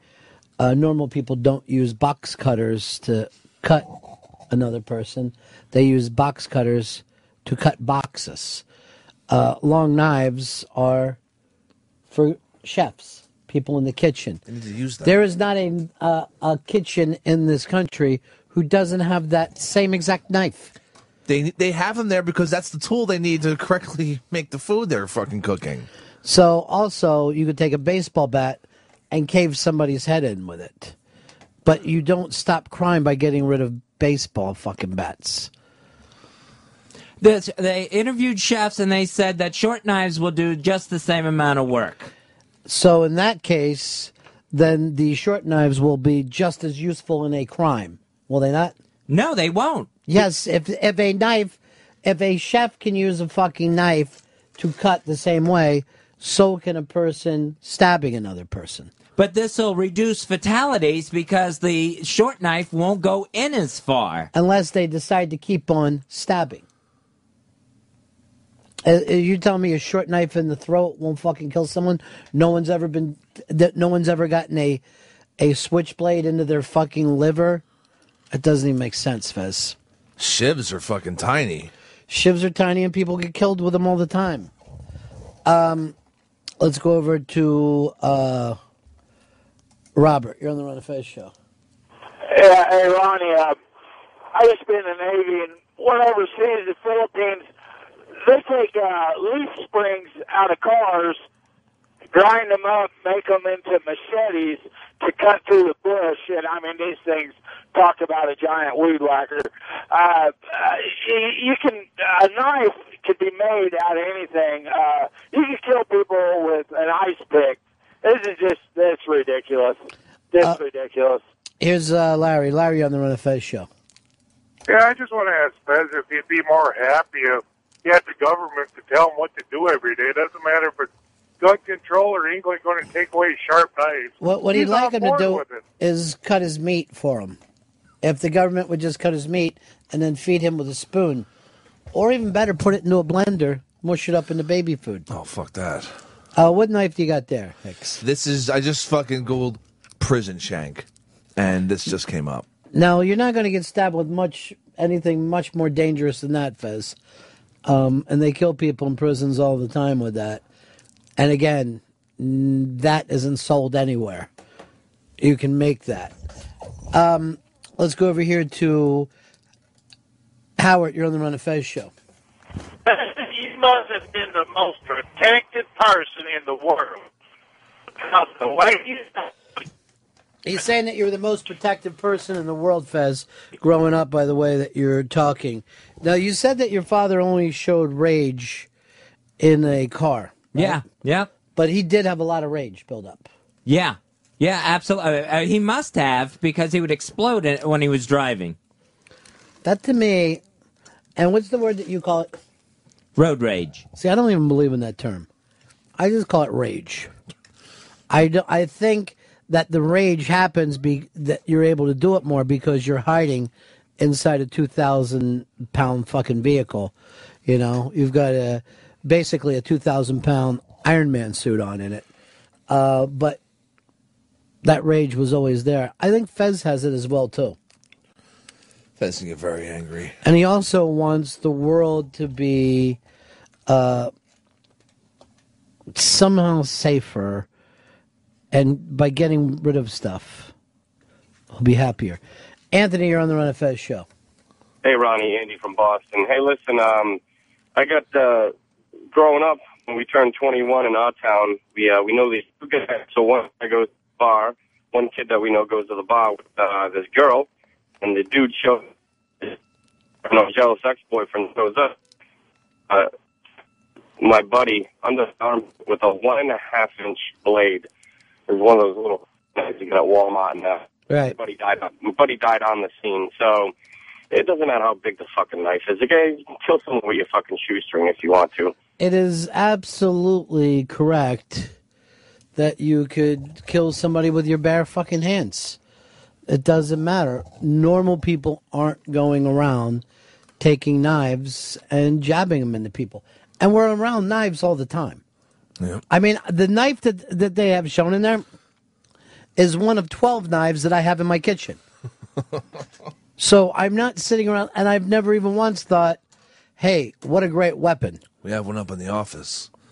Oh, yeah, when we start Knife Club. Yeah, Knife Club. Let's go. Oh, it's our buddy Scram Diggity Dog. What do you say, Scram? Hey, boys. Yeah. So if we take kitchen knives and start calling them like weapons or deadly weapons, is like a cheese knife, a concealed version of like a long rifle would be a kitchen knife, and then they'd have like a handgun for a cheese knife, or what would that be? A cheese knife isn't going to create as many fatalities if it's used as a weapon as How one do of you these know? long knives. How do you know that? I know that I could kill as many people with a cheese knife as I could with a long knife.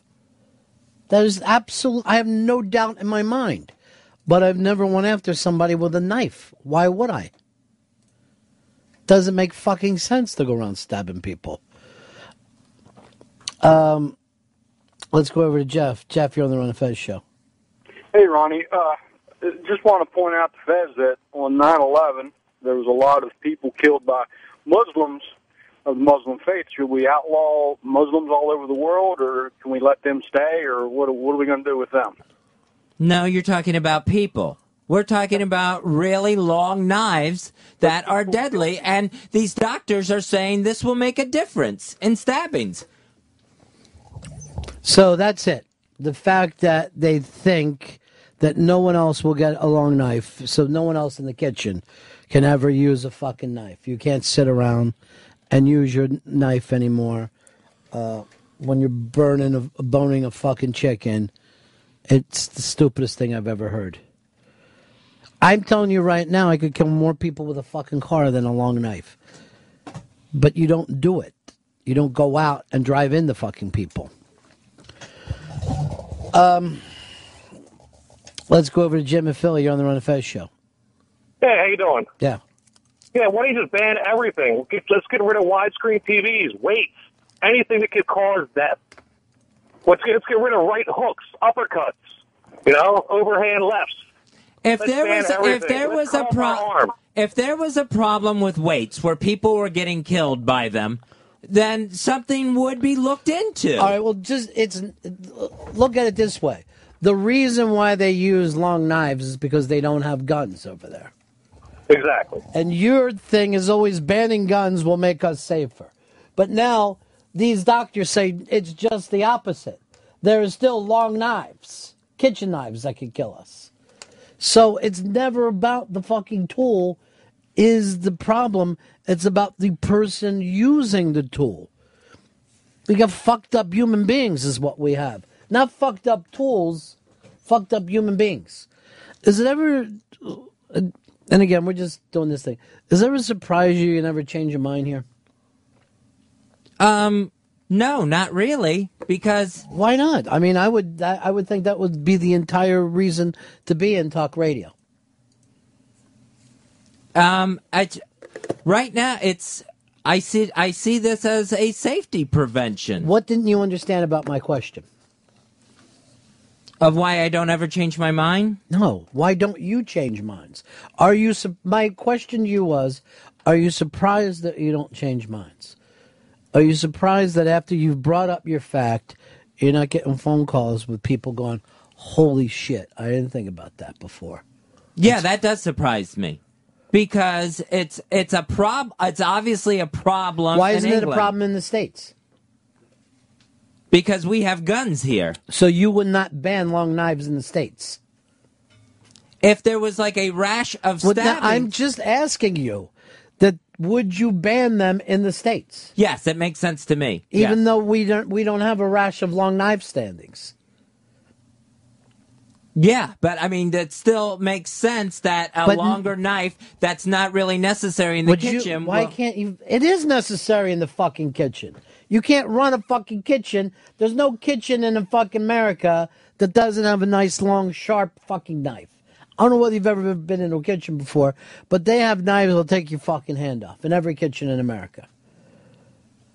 And we're not having a problem with people stabbing each other with the long knives. You would be banning something when it doesn't need... Your banning wouldn't even work here because people are going, what? Why would anybody do that? What do you... Hicks has a cleaver there, up. You could kill people with cleavers, right? Right, yeah. How come we don't? Because we would shoot people instead here. So again, it's really not the problem of the fucking tool. It's the problem with the people. Let's go over here to Miles. You're on Fez. Yeah, say there, Fez, you know, if you want to outlaw, you know, like knives because you think they're a problem, you do realize that once you take a weapon away or something that can be perceived as a weapon, people are going to find another way. I could go to Home Depot and get a claw hammer and a fucking screwdriver and freaking do somebody in. It's all about the individual. You can't just ban everything. They might just say, okay, nobody can walk out of their house. That's it. No more. Everybody has to stay in their house. And people will still find a fucking way to kill one another. See, I think it's much more interesting of a thing of why are we attracted to violence is a much more interesting thing than what are we killing each other with. What we're killing each other with is just happens to be whatever's fucking out there. But why, when we've advanced so far from when we used to slither around here like fucking mindless reptiles, why are we still attracted to violence? That would be the big question. That would be something for us to wrestle with. And that's the kind of stuff that whether you like them or not, Armin White has brought up, whether you like them or not, what Harvey Weinstein has brought up. The fuck is wrong with us? Not what is wrong with the fucking tools. Or if somehow, I mean, here's an example of criminals, when they found out they can't use the handgun, turning a fucking safe kitchen knife into a murdering tool. Adapted. That's the fucking mind blower there. And if you take away that murdering tool, they're going to figure out how to tie a fucking 10-pound weight to a baseball bat. And you're like, now we need to ban those. And you're never dealing with the big problem. Why are we so fucking violent? Why could Fez sit around and use the word rage about his dad when we've never seen him enraged, but he would find times where he could just fucking blow up and get weird. Let's go over to Chuck. Chuck, you're on the Ron Fez show. Hey, man. Yeah. I just wanted to say that when I was a kid, my parents taught me that knives cut 4 ways: long, wide, deep, and continuously. So even if it's a scalpel, the doctor can cut as deep as he wants to, as wide as he wants to, and as long as he wants to. I just see it like cars. Like if you had the Pinto on the road and that has a chance of exploding, you're removing that particular car. No, that's the exact opposite of a thing. These knives aren't exploding on their own and going into people. If somehow we were using kitchen knives, but they would explode and the knife would go into the person, I would agree with you 100%. Because that tool would be doing something it wasn't supposed to be doing. This is the tool being used exactly the way the user wants to use it. It's a totally different thing than what you said. The Pinto recall is because the tool wasn't working properly. This knife is doing what it's supposed to do. It's the user who's not doing what he's supposed to do. Let's go over to Casper. You're on the Ron and Fez show. Hey, guys. How you doing today? Yeah. Fezzy, every male out there is equipped to be a rapist. Would you like to get rid of penises? See, that's where you reduce it to the ridiculous. No, I don't think he has it all. I don't think that is... the point is, every one of us has the ability to be a rapist. Then why do some people rape? That would be it. But you can't sit around and blame the penis on a rape, which is exactly what you're doing in this case. You're blaming the knife, i.e. the cock, instead of the murderer or the rapist. You're blaming something other than the fucking person doing it. It's up on the iBang right now. It was put up there as a goof thing to just show how ridiculous it was. But we should have probably even surrounded that.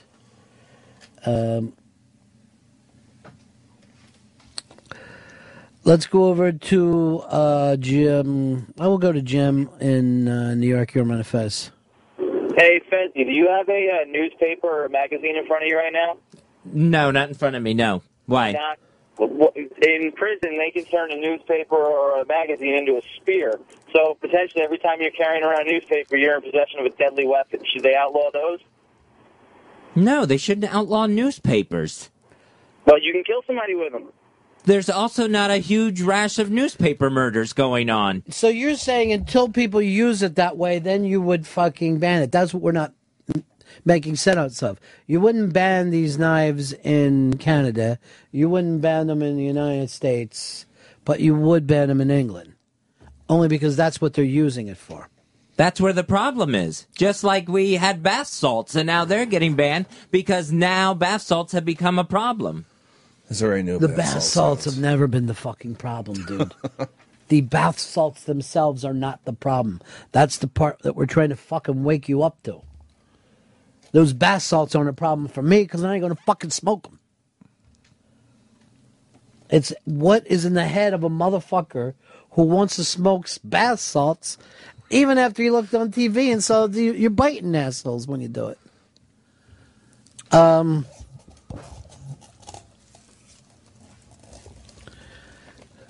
Let's go over to Steve. Steve, you're on the Ron Fez show. Hey, how you doing, Ronnie? Yeah. We're a lazy society just looking for the most efficient way of getting the job done. If it's a knife, it's a gun, whatever we have available, most efficient way.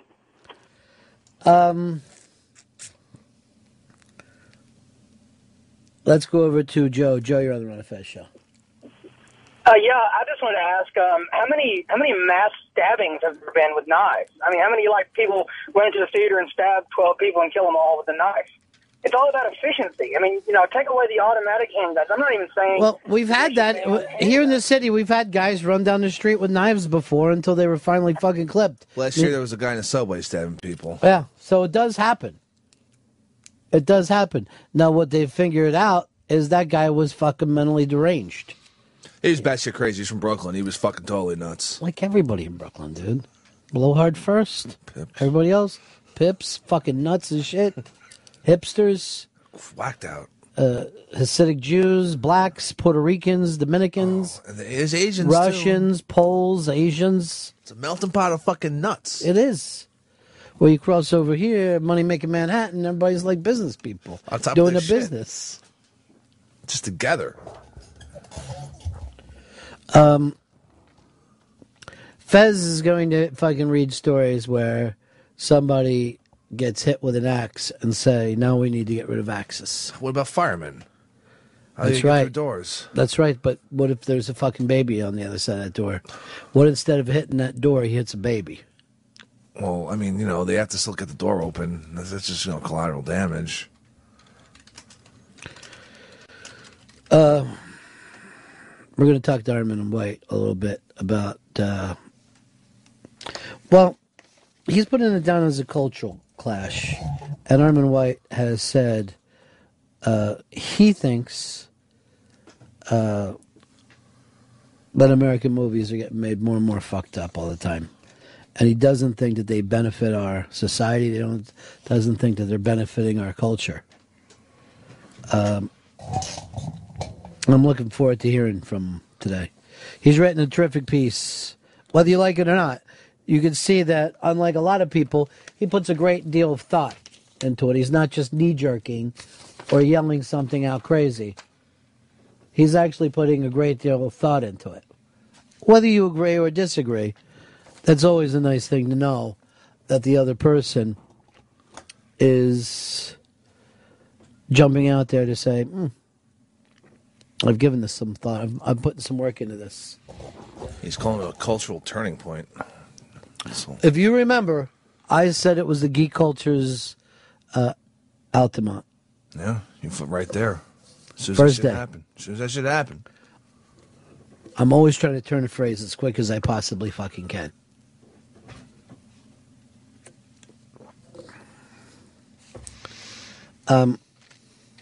So it's up in City Arts. You can read it in New York City, but you can also get it online. There's a link up on the Interabang. And what is it also, if people want to check this out? Armand White reflects on the Aurora shootings, and he's not holding back. Well, where do you find it, though? City Arts? CityArts.info. CityArts.info. We do have Armand White on the air. Armand, good to talk to you, buddy. Hey, you too, man. I was waiting. I kept checking to see. You waited a couple days before you put this article out, but I thought that you would have something to say about the shooting. Unlike quite many critics haven't taken the time to really look at this thing, but it isn't something that you wrote quickly. You took a couple days to put your thoughts together, Armin? Well, sure. It took some thinking about. I guess first of all to respond to the event itself, and then try to make some sense of it in your head, and certainly I want to make some sense of it in my head before I commit it to print. So it took a couple of days, and also I wanted to include some of the responses of my colleagues, and when I read how some of my colleagues held forth on it, I felt that they were missing some really crucial points. Well, who were some of the colleagues that you thought had missed points? Well, I looked at some of the mainstream media and what those writers had said, starting with Roger Ebert. Sorry to say, starting with him, but I guess he's a good place to start because he is sanctioned really by the mainstream media. Began with my research into my colleague's response began with Ebert's op-ed piece in the New York Times. So it's not just Ebert holding forth from Chicago on his usual perch.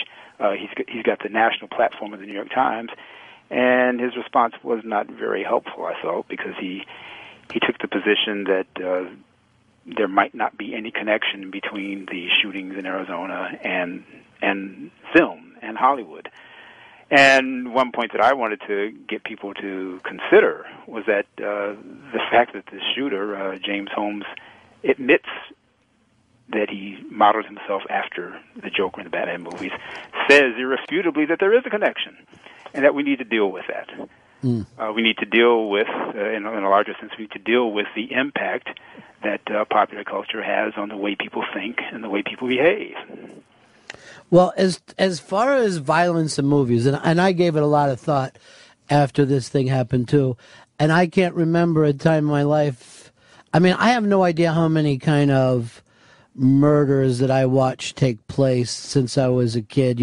Obviously play acting, but really early on when I was a kid watching cowboy movies on TV or gangster movies, the violence in film has always been a very big part of the American film industry. But do you believe that it's changed a little bit, Armand, over the years? Oh, it's certainly changed, if only in the sense that it's gotten more graphic, as well as it's become more frequent in movies. There's more violence, I think, in movies and television now than there was when either of us were growing up. And the violence, as shown in movies now, is depicted quite graphically, gruesomely. It used to be, when we were kids, I remember seeing, I think it was Rio Grande? There was a movie where John Wayne was shot, and the way his body fell, it looked like he was shot in the heart. And then the very next scene, he has his arm in a sling. It used to be that violence was depicted in kind of symbolic ways or just suggested. Over the past few years now, the violence is very graphic, very explicit, very extreme. That's quite different from what we grew up watching. And I think the effect of that difference is that people get hardened to it. They become inured to it. They begin to expect more and more explicit, gross, ugly kinds of kinetic sensationalism. And I think this has the effect of hardening people to the real effects of violence and blood and death. And you're actually putting a lot of, I guess, filmmakers on notice. You think that some filmmakers are more responsible for this than others? I think they are. I think, especially in the case of filmmakers like Chris Nolan. In my article, I include Chris Nolan in a list of filmmakers who I think make nihilistic movies, movies that are anti-life, movies that believe in nothingness, movies that celebrate death. There are filmmakers who have created a culture of death, you might call it, and there's lots of them. And these filmmakers have critics who are followers, who promote movies that promote death. And this affects our culture in ways that, after Colorado, we can no longer deny. My point is, if we deny it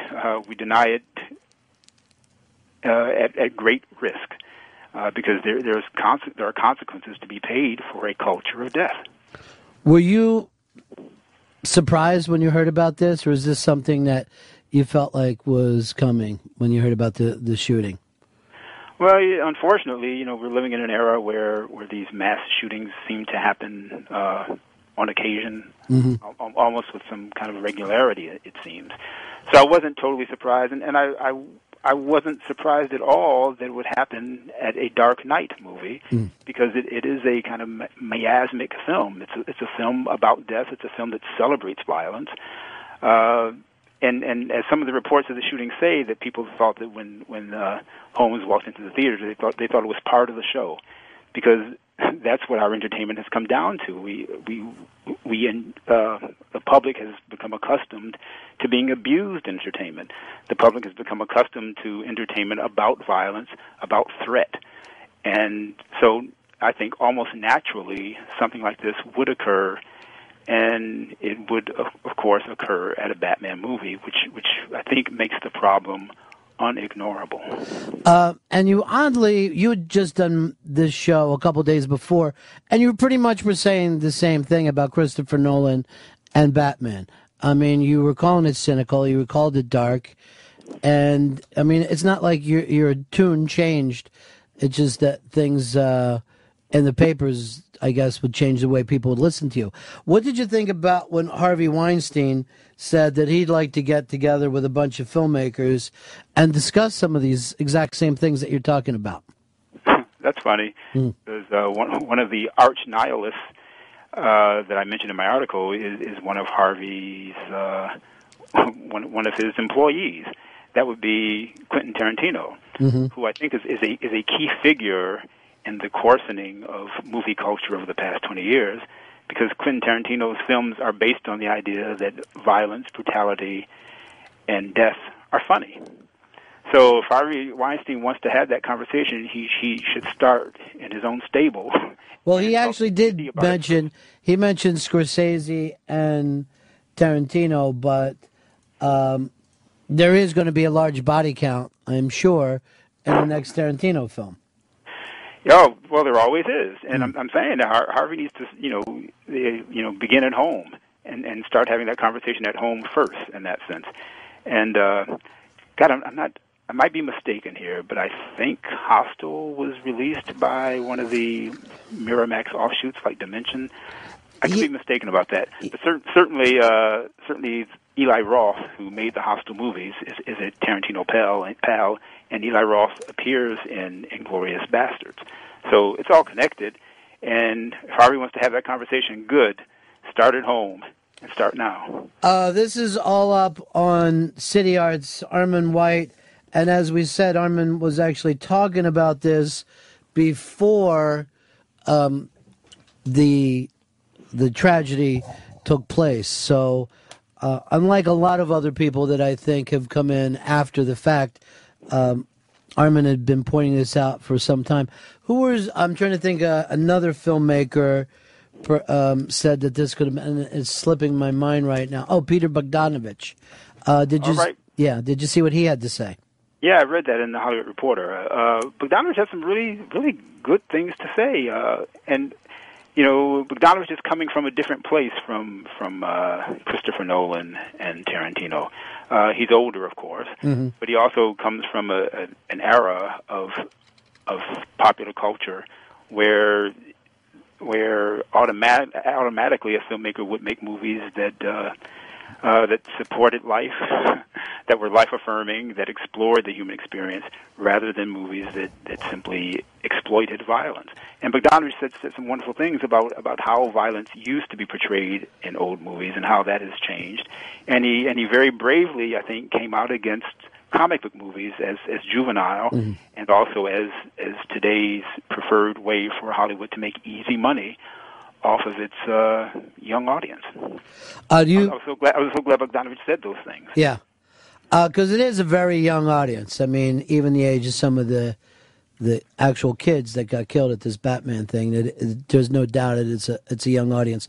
But Armin, do you see any changes in the future? Or do you think we're just going to fall back into where we were? Well, I don't want to get all political on you, Ron, but I don't think things are going to change very quickly. Partly because people have not responded to the events in California as a cultural tragedy or as a cultural turning point. It's been tricked up into another useless and divisive political argument. Right. An argument about gun control, not an argument about what's gone wrong in our arts. Yeah.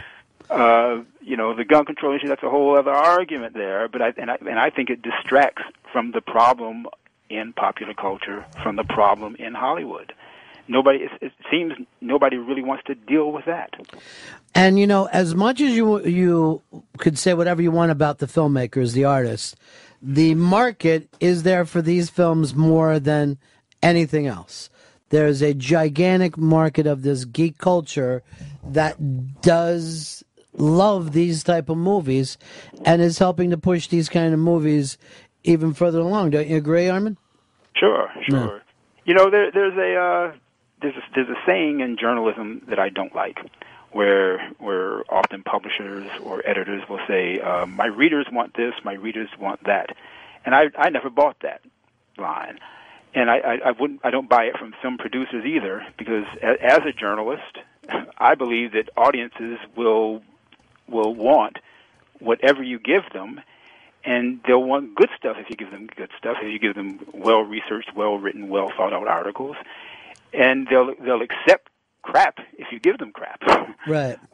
So the idea that we certainly do have an audience that's been trained to like violent movies, but that's only because that's what Hollywood thinks they can sell most easily. If Hollywood decided to make better films, to make more conscientious films, to make more humane films, they could develop an audience for that too. But instead, Hollywood develops an audience for violent trash.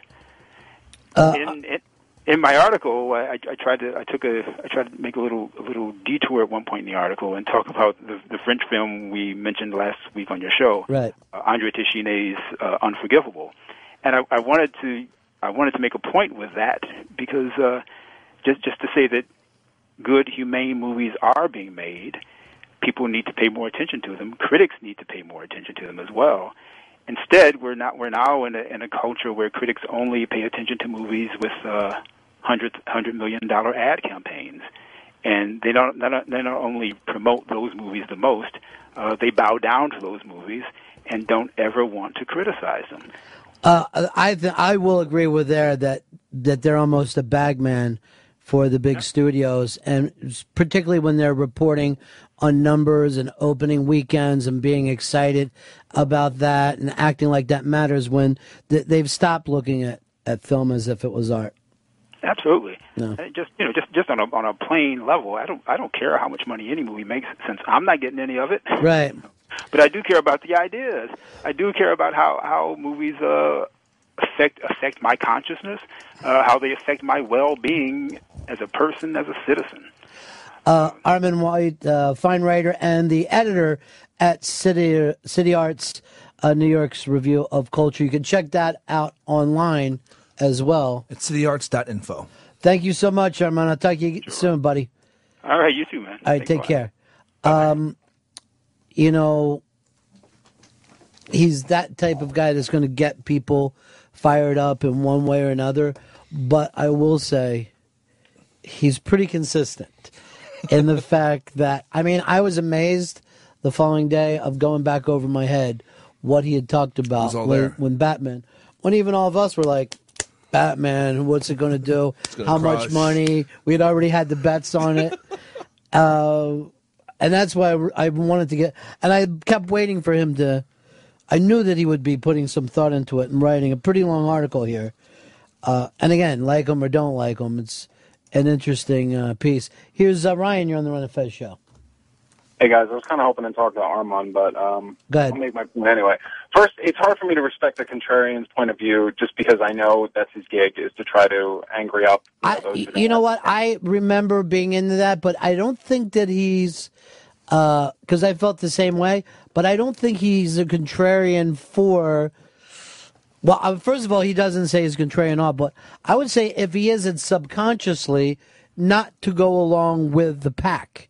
And the pack right now is, if you look back at comic book culture, geek culture, it used to be a small fringe, whether you thought of it as cool or not cool, that'd be up to you. Now it's the mainstream. Now it's absolutely the mainstream in the same way that American Idol is the mainstream. You can't get out of it. And did American Idol change music? 100%. 100%. Let's go over to Derek. You're on the Run of Fez show. Derek, once, twice guy, buddy. Hey, Ron. Yeah. Hey, this guy here is basically saying the same thing Fez was. I mean, it's not the violence in the movie that's causing these people to go crazy. In my personal opinion, the hormones and things like that they're putting in our food is causing chemical imbalances in us, and apparently some people just can't control themselves anymore. Well, first of all, I don't think, well, I won't speak for Armin, but I would never stop people from making any movie they wanted to make. I think it has to do much more with us, and what we're attracted to, than it does what anyone fucking makes. I mean, you have got to have heard from a ton of people that fucking Wes Anderson made a terrific little movie this year, and it made $40 million. That's actually a good business to be in if you're making $40 million, but it sure as hell isn't the same fucking business that the Christopher Nolans and the Avengers and all those Yeah, guys $40 million is like half their fucking promotions budget. And that has to do, to me, more with the audience than it does the people making the movies. I think, and I try to point that out to Fez and his thing of you have to look within. One of the things I actually thought of this last night with Fez when I was watching Louie is when she was saying you're afraid because you really think that you could do it, you know? And I think that's one of the things that scares Fez. I think that inside him, he doesn't completely trust Fez. Well, we've gone from Armin White, who is very responsible, well-thought movie critic, to now we're going to go to one who puts no thought into it and who knee-jerks completely, our own Paulo. From the legendary Warner Fez Studios in a predominantly white neighborhood, Warner Fez presents Showtime with the Paulo.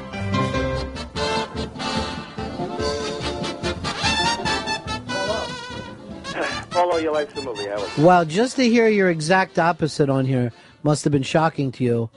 Somebody who'd put a lot of thought into this. Please. I mean, in all honesty, I do realize that Armin White is a contrarian, as you say, so he's used to making outrageous remarks, and I don't think these remarks were particularly outrageous, but I do say that I'm somewhat incensed by them. And this is a complicated issue. You can't just jump in, but I'm going to try and simplify the issue as much as possible. But what he's basically calling for is censorship. And so I think that... No, I don't think so at all. I think he's saying that the critics should respond to the stuff that they see, and so should the audience. No, I think the audience is the issue. It has nothing to do with the artist. The artist will respond to the audience, absolutely. And I don't think we Spy report. Spy report. Hold on for 1 second, Polo. I have to interrupt you. Chris Stanley's coming in with a spy report. Spy report.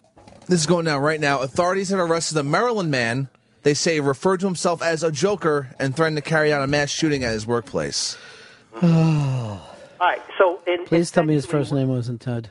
what we're talking about is the essential human condition, which is of violence. And this has been going on forever. You love violence. You call your column body count. Why is that, Polo? No, I just saw we just had the Shakespearean film Coriolanus with Ray Fiennes, and I mean this film is about as violent a film as you probably are going to see this year, and this is based very, very closely to the Shakespeare text. Okay, can I just jump in for 1 second? I think the difference there, it's not so much the violence, but the repercussions of that violence, which make a lot more sense in Shakespearean times. And I love Coriolanus. And by the way, I've loved Tarantino movies forever. So it's not like I'm sitting above this. No, I'm just saying, I just listened to him. He was just saying, I'm glad Weinstein is basically going to put the clamps down on people. No, he didn't. He said if Weinstein was going to do this, he needs to start in his own backyard. And I'm going to defend Harvey here for a second and say that's what the article is about. Harvey was saying, I'm going to sit down with my guys and discuss it. And I don't think that that's a bad idea for anyone to do. Okay, I think people should do that all the time. Let's look back at history. Now, the Civil War? production code in the 30s was put into place because of the violence in the gangster films of the 30s primarily. And I mean, are we supposed to really put, muzzles on the artist? Now, granted, there's a lot of garbage, complete garbage that's made. But to throw Nolan into that... I don't think we want the government doing this. I don't think that we want the Hollywood system to do this. I think it should be up to the audience. Because that thing that you're talking about had a lot more to do with sex than it did violence. Believe me, the violence was as big a part of it as the Then how come you could still see a lot of violent movies in the 50s and you wouldn't see a tit? You wouldn't hear the word fuck. Because there was a whole code, and they worked out a system about, that the violence had to I think it's got a lot more to do with sex. And when people are worrying about cracking down, they don't realize that the filmmakers would like to make their films much more sexual than they do, but those are stopped.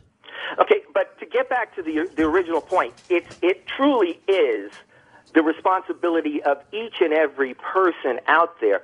And the problem is that the culture needs somehow, which I think is really pretty much impossible at this point, to get each and every person out there to take responsibility for the violence in themselves.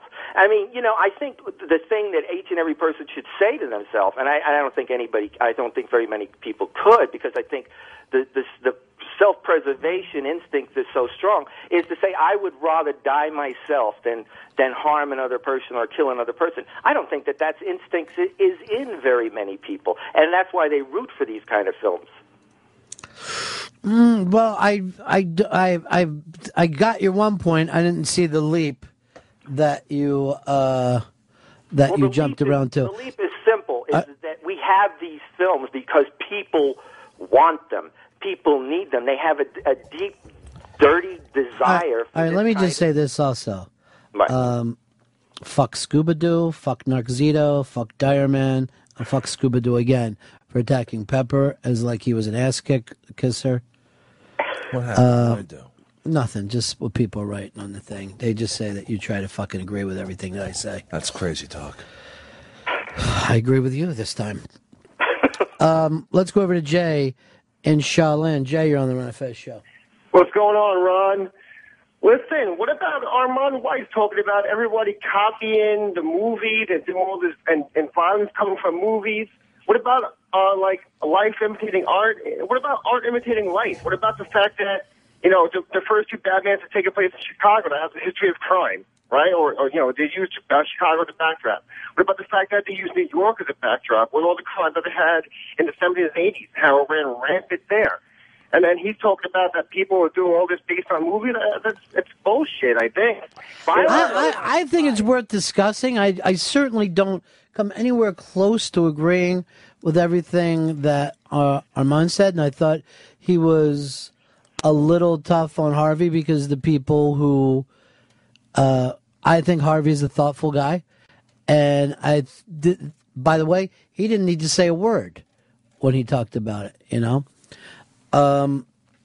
Harvey didn't have to say a single fucking thing about any of it, and now, then he brought it up. Getting back to Bogdanovich and his article on Interbank, Yeah. The thing is that he has regrets because he made probably one of the very first films about a real mass murderer, which grew out of probably though it wasn't in any way the same story, out of the Charles Whitman sniper story in Austin in 1966. He made a film in 1968, and that's the closest, if anything, parallel to what happened in Colorado. I mean, he shot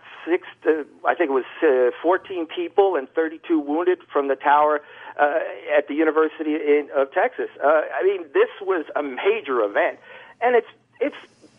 Are we going to blame the movies for that? No, of course. No, I think there's something different between blaming the movies, right, and wondering if what we are doing as an artist, as an audience, is the correct thing. Just at the same time, as if you go out and you eat deep fried fucking shit, it does taste good, and you're going to leave there going, that fucking tasted good, but is it fucking healthy for you?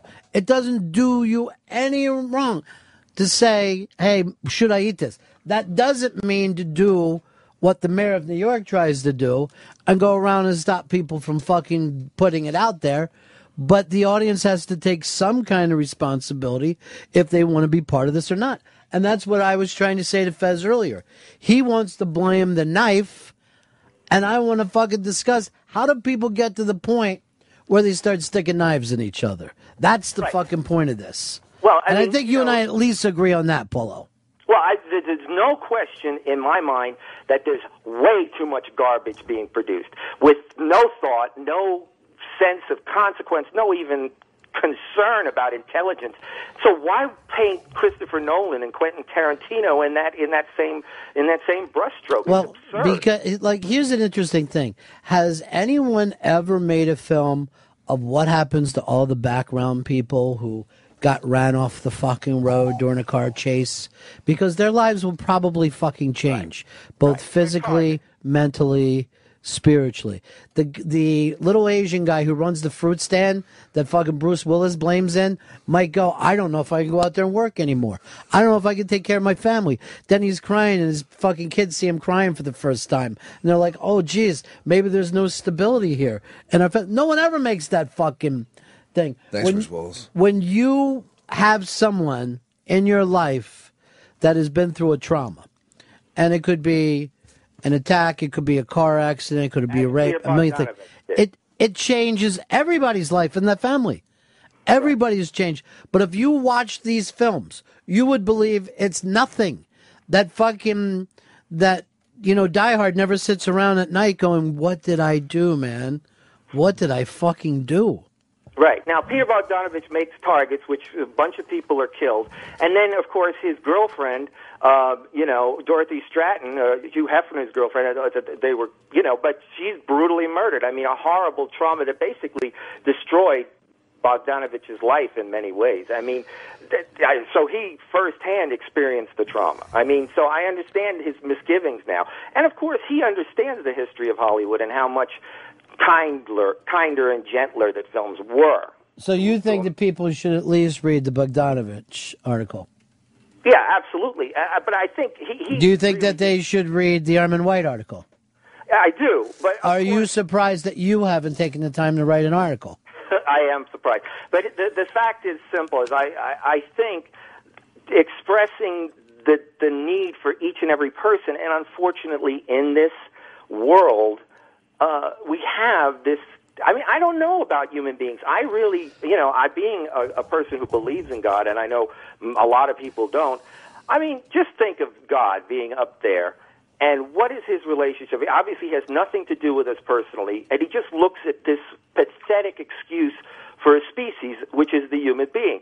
I mean, it truly has all this intelligence, and it's strangely enough, some of the biggest mass murderers are highly intelligent people, and yet why don't they have the intelligence to not realize that this is an insane act? Well, let's before you're acting like muskrats are better than us, I'm going to fucking disagree with you, though, Paulo.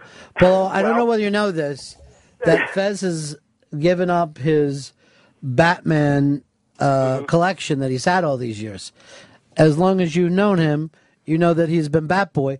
But Fez also, the weird thing about him is you liked even the gangsters better. You're wearing a question mark on your arm like the Riddler. The villains. You identified with the villains. Yes, the villains were the best part of Batman. The psychotic villains. So now that you see one, that's what's turned you off. Yeah. Now it's all too... The fun is gone. This isn't pretending anymore. This is a guy dyeing his hair, trying to look like the Joker, and believing he is the Joker.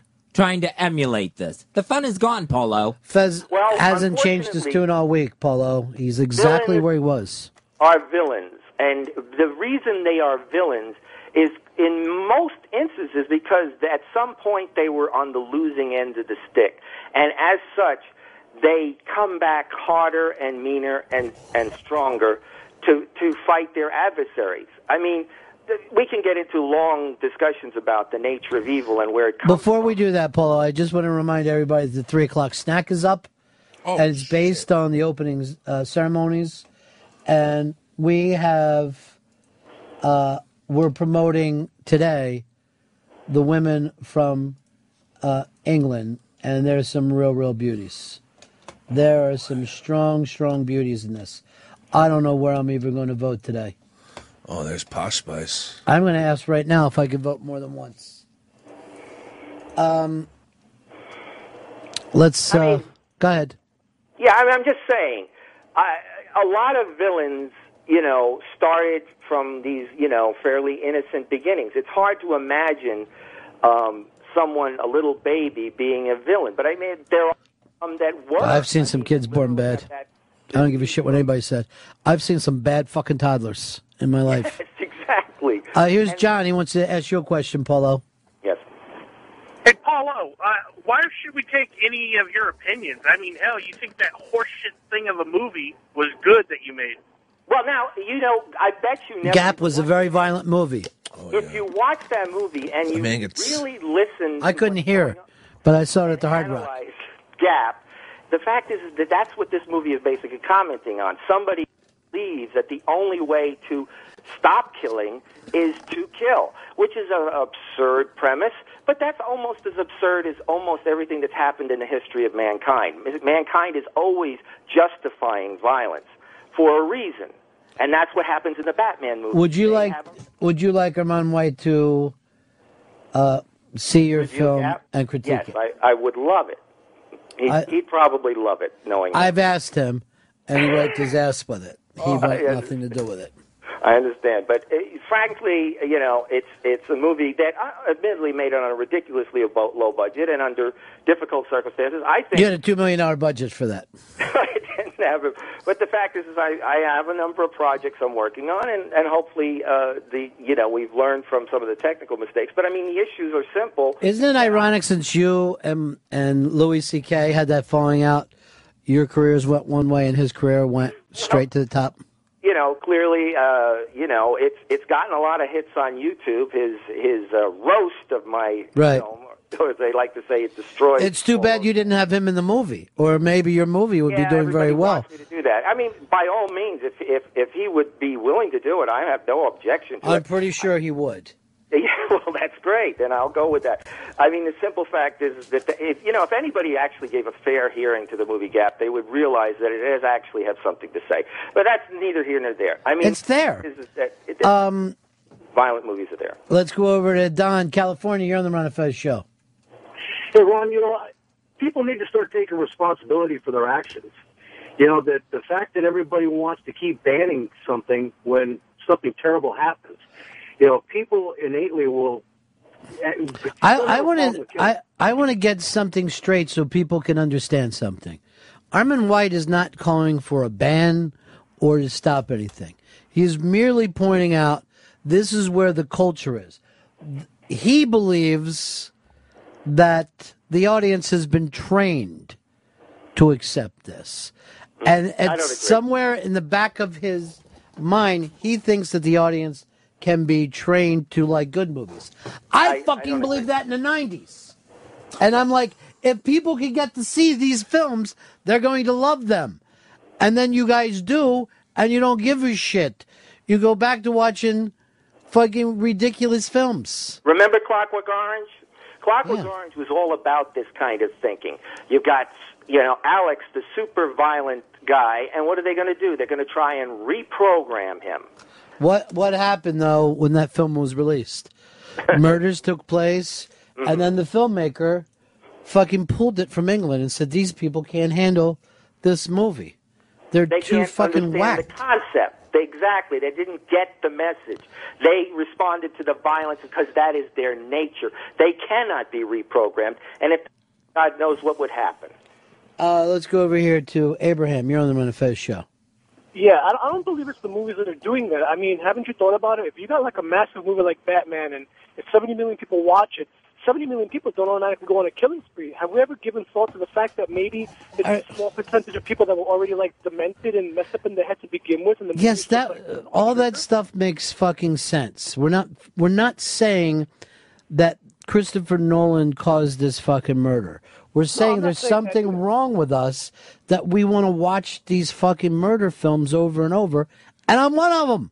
All my favorite movies are probably gangster films. Okay. I don't know why you can't hold a complex fucking thought in your head, or you need an answer to come to you immediately before you can satisfy yourself. It's either yes, that's right, or hey, fuck you, is the way most people see things. Go ahead, Paul. Yeah, I mean, frankly, I don't think anybody would want to spend a week with me watching the kind of movies I watch, because I will watch girly, flick. I mean, jerking off. You just fucking fingering your own ass. I'm just saying, I watch movies that are as gentle and as wonderful as life affirming as you can do. And I do not. I have the ability to watch something. All right, here's what I want to do, Polo. Mm-hmm. I want you to make a list, and I'll put it up on the iBang next week. 10 life-affirming movies. Can you do that? Absolutely. And then we will discuss them on the show. Let's just use one movie that's a good example, because it was ridiculed. It was ridiculed because it was life-affirming, and that was Pay It Forward. Now, Pay It Forward is a movie that has a very solid message. But, people sometimes they ridicule it because they think it's almost beneath them to be that way, to be a person. So Pay It Forward's going to be on or all your movies going to be Jay Moore films? No, not Is all Go of going to be on them? Strangely, Jay Moore. There's 200 cigarettes there. He does do a lot of films that have that kind of message. Strangely, he did that movie with Clint Eastwood, another life-affirming story. Where with the afterlife and hereafter. I mean, that's another life. Do you ever? Now, did you ever watch that game show movie about the people getting busted for fucking the game show stuff? Because they rigged the game shows back in the 50s. Quiz show? Oh, yeah, quiz show. Quiz show. Polo sounds like the guy when he goes, you know what happened back there, Believe me when I tell you, he's behind the whole thing, You sound just like that guy. I love when you get really upper Manhattan, New York, Polo. I wish you would never lose it. This used to, it was like a big thing a few years ago when everybody would make a Polo imitation. It would always be that kind of, sing-songy Manhattan Jewish. I'm not Jewish, but I know, but you know what? We wanted to put a game show together. We were going to say Jewish or gay, because you can't always tell the difference. And Polo has one of those things where perhaps you think he's being gay, but he's just from Upper Manhattan. From Dyckman Street. I lived at 99 Hillside Avenue. That's where Manhattan starts to get very small. It was 99% Jewish. and I was the Catholic boy in the building. And this is a 20-story building. So I would make out with the other Jews, and we would sit, and we would talk, and we would clamp, and then we would circle jack. My girlfriend was a Rosenbaum. Yeah. She was amazing. All right, so Paulo. Yes, sir. You are going to write up. I guess you're not going to write an article on this like all the other responsible. I'd be happy to. I mean, when is this due by? Next Wednesday, I want you to write 10 movies up. And give me a little write-up for them. I'm going to have Chris I'll contact you, you know? and say something about it. Okay, let me just say this, you know. Okay.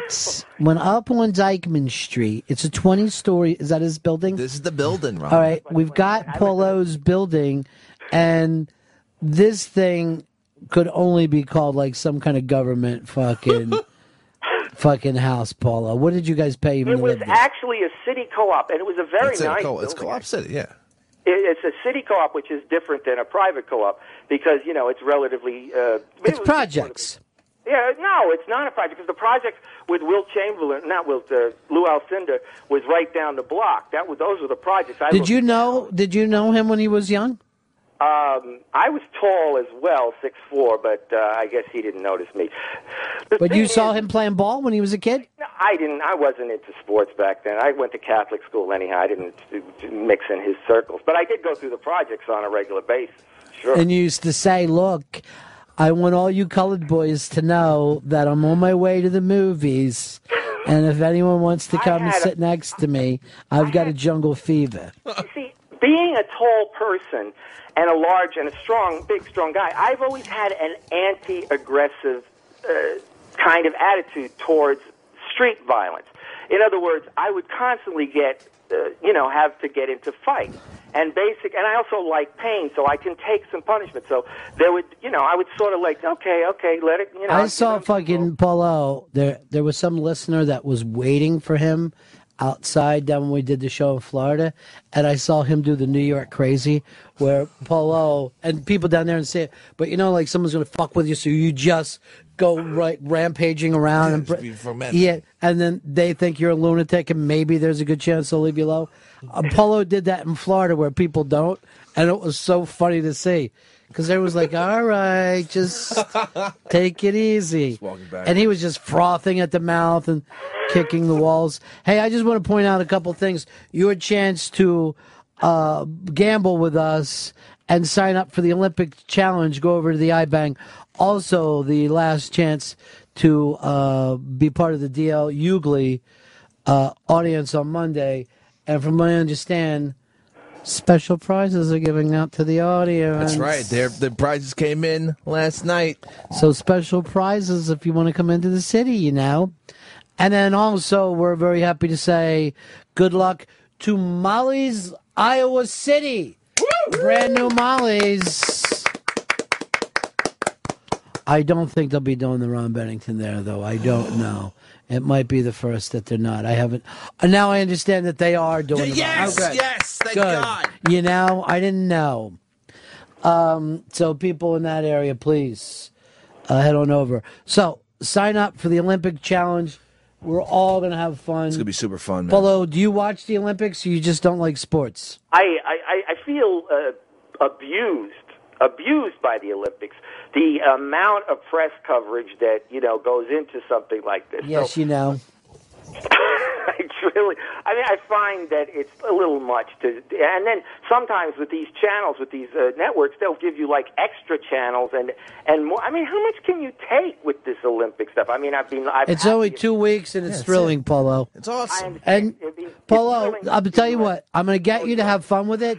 Go over and gamble with us. Come on. Okay. All right, go to the iBang and sign up with it, and we're just going to have a ball with it. We've already got 11 full pages of people that want to be part of this. Are we betting on how many people are on steroids or anything like that? I know it's fun to be cynical, Paulo, but let's just point our cynicism towards the movie industry. Okay, fine. Fine with me. Who do you like better than Paulo? There's nobody. There's nobody nicer than Paulo. Speaking of which, there's another controversial film out this week, The Watch, which is, of course, was originally called Neighborhood Watch. And this is kind of almost feeds into this whole story because, I mean, it's about men who are supposedly out there to protect the community, and they just act like assholes because that's what men do. I so wanted to see this film because I needed a little comedy in my life, and Rotten Tomatoes has just destroyed it for me. Well, let me put it to you this way. It's like a 13%. I laughed at the film. I think it's funny. I will say this, though. It is incredibly odd. It's just... I think the difficulty with accepting the film is it's just so out of left field half of what happens in the movie. Now, I think Vince Vaughn is so funny, but he seems like he's gotten just a tad lazy in the last 6-7 years. Ferrell. But the guy who actually stands out is this new British writer, director, actor. I can't even pronounce his name, but The he's fact the guy that you with- tried means the world to me, Paulo. I understand. I had it down, but then I forgot. He's a great writer-director. Let's just call me now. What? But he's great in the movie. And Paulo, when are you coming back to New York? I have actually. Photoshop Mike's got a wedding coming up, and I was, I'm supposed to. I would love to go. Are you but going to be in it? He invited me, and I'm really so happy for the guy. And so I'm a big fan of him, too. He's great. I've got like 4 movies that are going on that I'm involved with. So Maybe my we life should have an on-air bachelor party for him. Do it on air. Well, I probably spoke out of turn. Maybe he wants to keep this thing private, but I No, he doesn't. Okay, well, good. He's a great guy. I love him. All right, I just got a thing for me. Thanks for outing me, Paulo. There's a lot of people. Please don't come to my wedding now. Well, I won't reveal the location. You changed his life, I understand, with Gap. Great. That was his first time being a makeup man, and now he's doing it professionally. He's doing a great job. He's doing incredible things, and I don't know if I'm not going to go into anything of any of my projects at this time. Keep it quiet. What are some of your other projects? I've got like 4 different projects, but my life still sucks. And as such, it still is a difficult thing to get. But whatever happened to your project, Mars Needs Lunch Meat? You've dropped that completely? Yeah, that one's on the back burner for sure. All right, so coming up in a little bit, we're going to do an Unmasked Hicks, and this is with Daryl Hammond. And Hicks personally said that this was his favorite of all time. Fantastic. I love Daryl Hammond, and just that book he wrote. It's crazy. Do you mean that, or like people say online, are you just being agreeable with me? I ain't fucking. Do you want to just have your own opinions sometime? I have plenty of opinions. Those people know my opinion. I have an opinion. Those people on there are fucking cunts. Why don't you agree? Hey, come on with Well, that. I'm just saying. But it's awful. Why don't you agree with Fez and say that knives are the problem? Knives aren't the problem. I have plenty. Another heavily armed joker arrested, this time in Maryland. It's wild ass shit. It is crazy. It's All crazy. out his movies. I might even have to just, I don't know, ban movies. Just like in the comic books, the Joker's gang. Everybody go and watch Pay It Sing Forward. Why don't we watch Pay It Howard? That sounds fine too. I mean, I do agree that it would be nice if we all Got along. get along. and All right, Paul. be better people. Talk to you later. I wish you were Armin White. Talk to you later, pal. Thank you. The weird thing about Paulo is that's the sweetest guy you're ever going to meet. As nutty as he is, and he's fucking batshit. He's also, he likes everyone and wants everything to work out for everybody. Is that who you picked there? No, she isn't. My pick is. That looks like an old friend of mine from Florida. Nice. 1-5, Miss Kate Beckinsale. All right, it's going to be tough to beat Kate because she's outstanding. Classic beauty. Posh Spice is there. I never cared much for the spices. Oh, Posh is great. Never been a spice person. They're going to be. Hicks, was that your stomach round like that? That was my stomach. Yeah. How's your stomach been lately? Because that sounded frightening. Fucked up. Poop problems. Really? When did that start? Oh, it's continual. Because maybe you caught something from Fez. Oh, fuck. We ate at the same place. Where's that? Place across over by Rockefeller Center. When was this? It was after the After the show, after the Rosanna mast.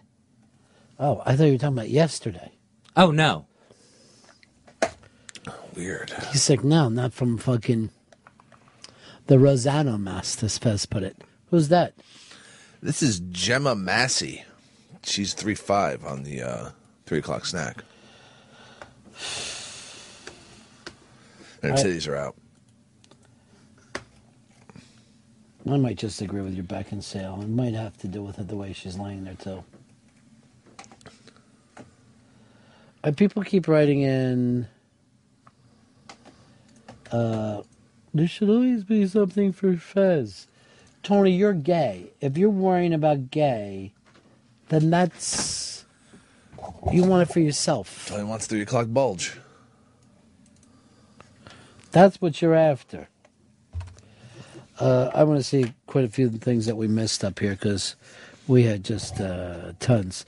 Well, Google is your new TV and internet provider, and that'll be everywhere in the country? It's rolled out. It's in Kansas City now, but yeah, they plan to go be the cable and TV provider for everywhere. Will they be able to do it in NYC? Might be able to bypass Time Warner? That's my hope. The armless guitar player is life affirming. That's up. This fucking guy is fucking playing his ass off. No arms. Playing with his bare feet. Fuck. All right, feety.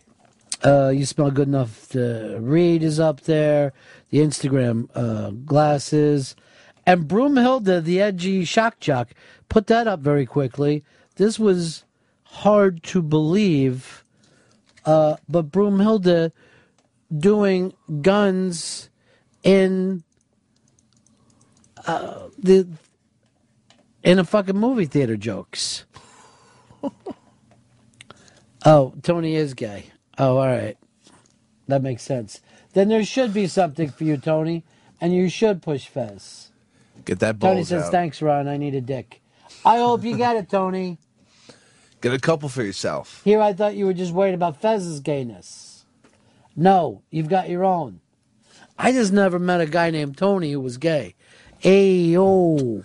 He was a dickhead. Hey, I gotta grab somebody's ball bag. I want to goggle some Hey, it's me, Tony. I want some baloney. in my mouth Hey! and ass at the same time. The weird thing when I was younger, I don't know if it's still this way, but the stereotypical gay name always used to be Bruce. And I was like, well, how would a gay have the same name? Because you wouldn't know that the baby is fucking gay. Like, oh, he looks gay. Let's call him Bruce. And that's what I think happened to Tony. He's like, oh, let's go out and do some gay stuff. Come on, guys. Gay dungeons. It's me, Tony. I thought I'd come over and suck your cock. Come on, fuck my mouth. Fuck my mouth, if not my asshole. Where's all the dicks at? Hey. I'm going to the dance club. Hey, it's me, Tony. We also never got to the 5, but it's a fine one. Films that are tough on Hollywood. Films that kind of show you the rough side of Hollywood. Nostalgic Drug Raid is up there. The Iceberg Tsunami is frightening piece of video. Yeah. And the Sandusky voicemail. O&A played it on their show today.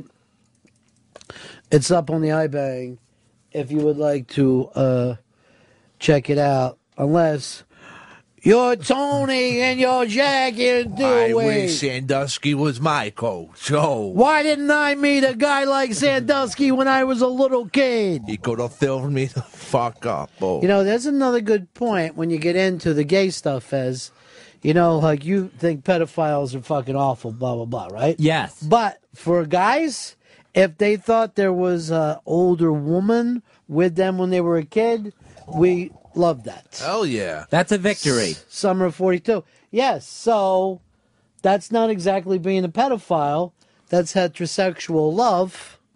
The good, a great kind of love. Where the gay thing suddenly, people are upset. It's a I think that you should look into protecting Sandusky.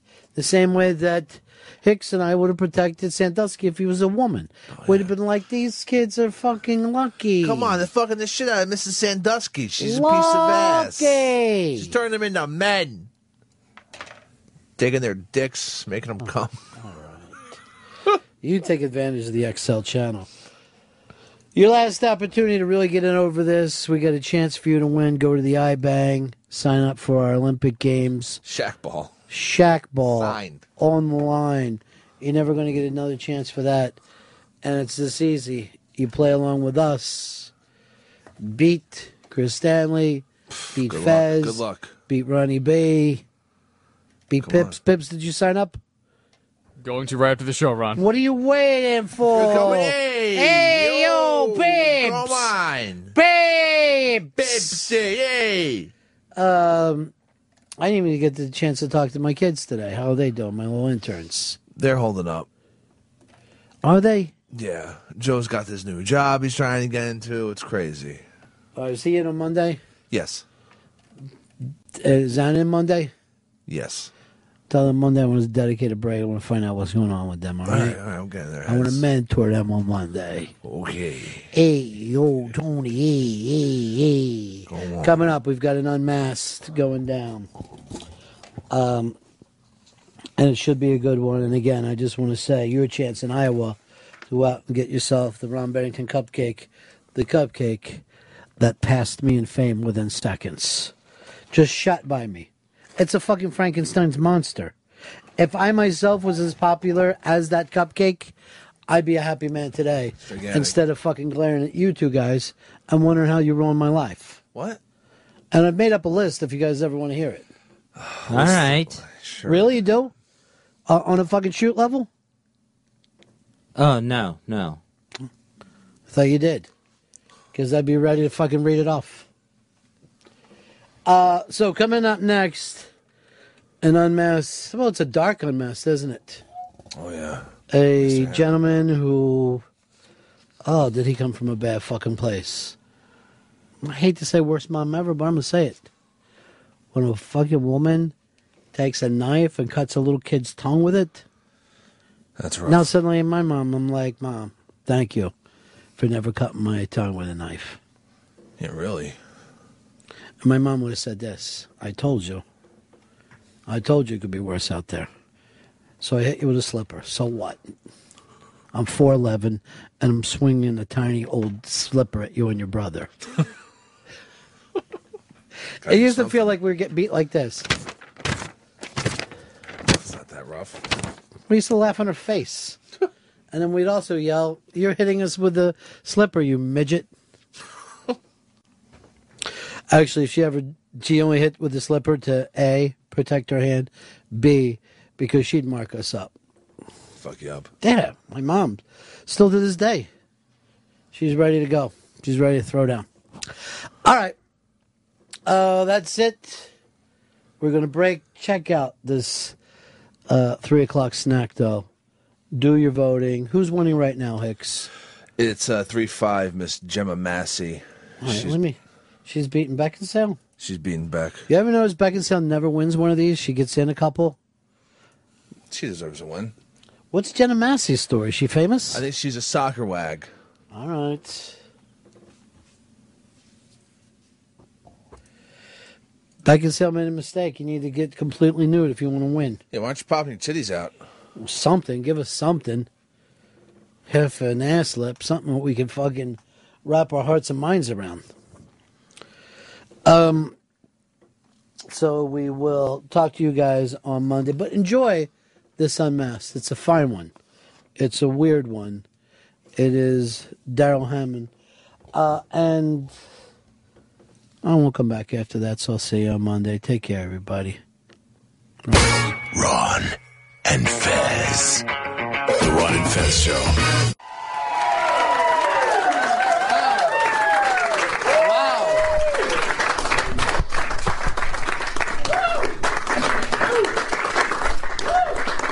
Daryl Hammond, everybody. Thank you.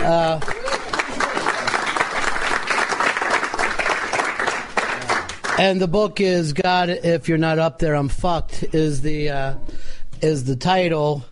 And you were just telling me that maybe not the best title to sell books with.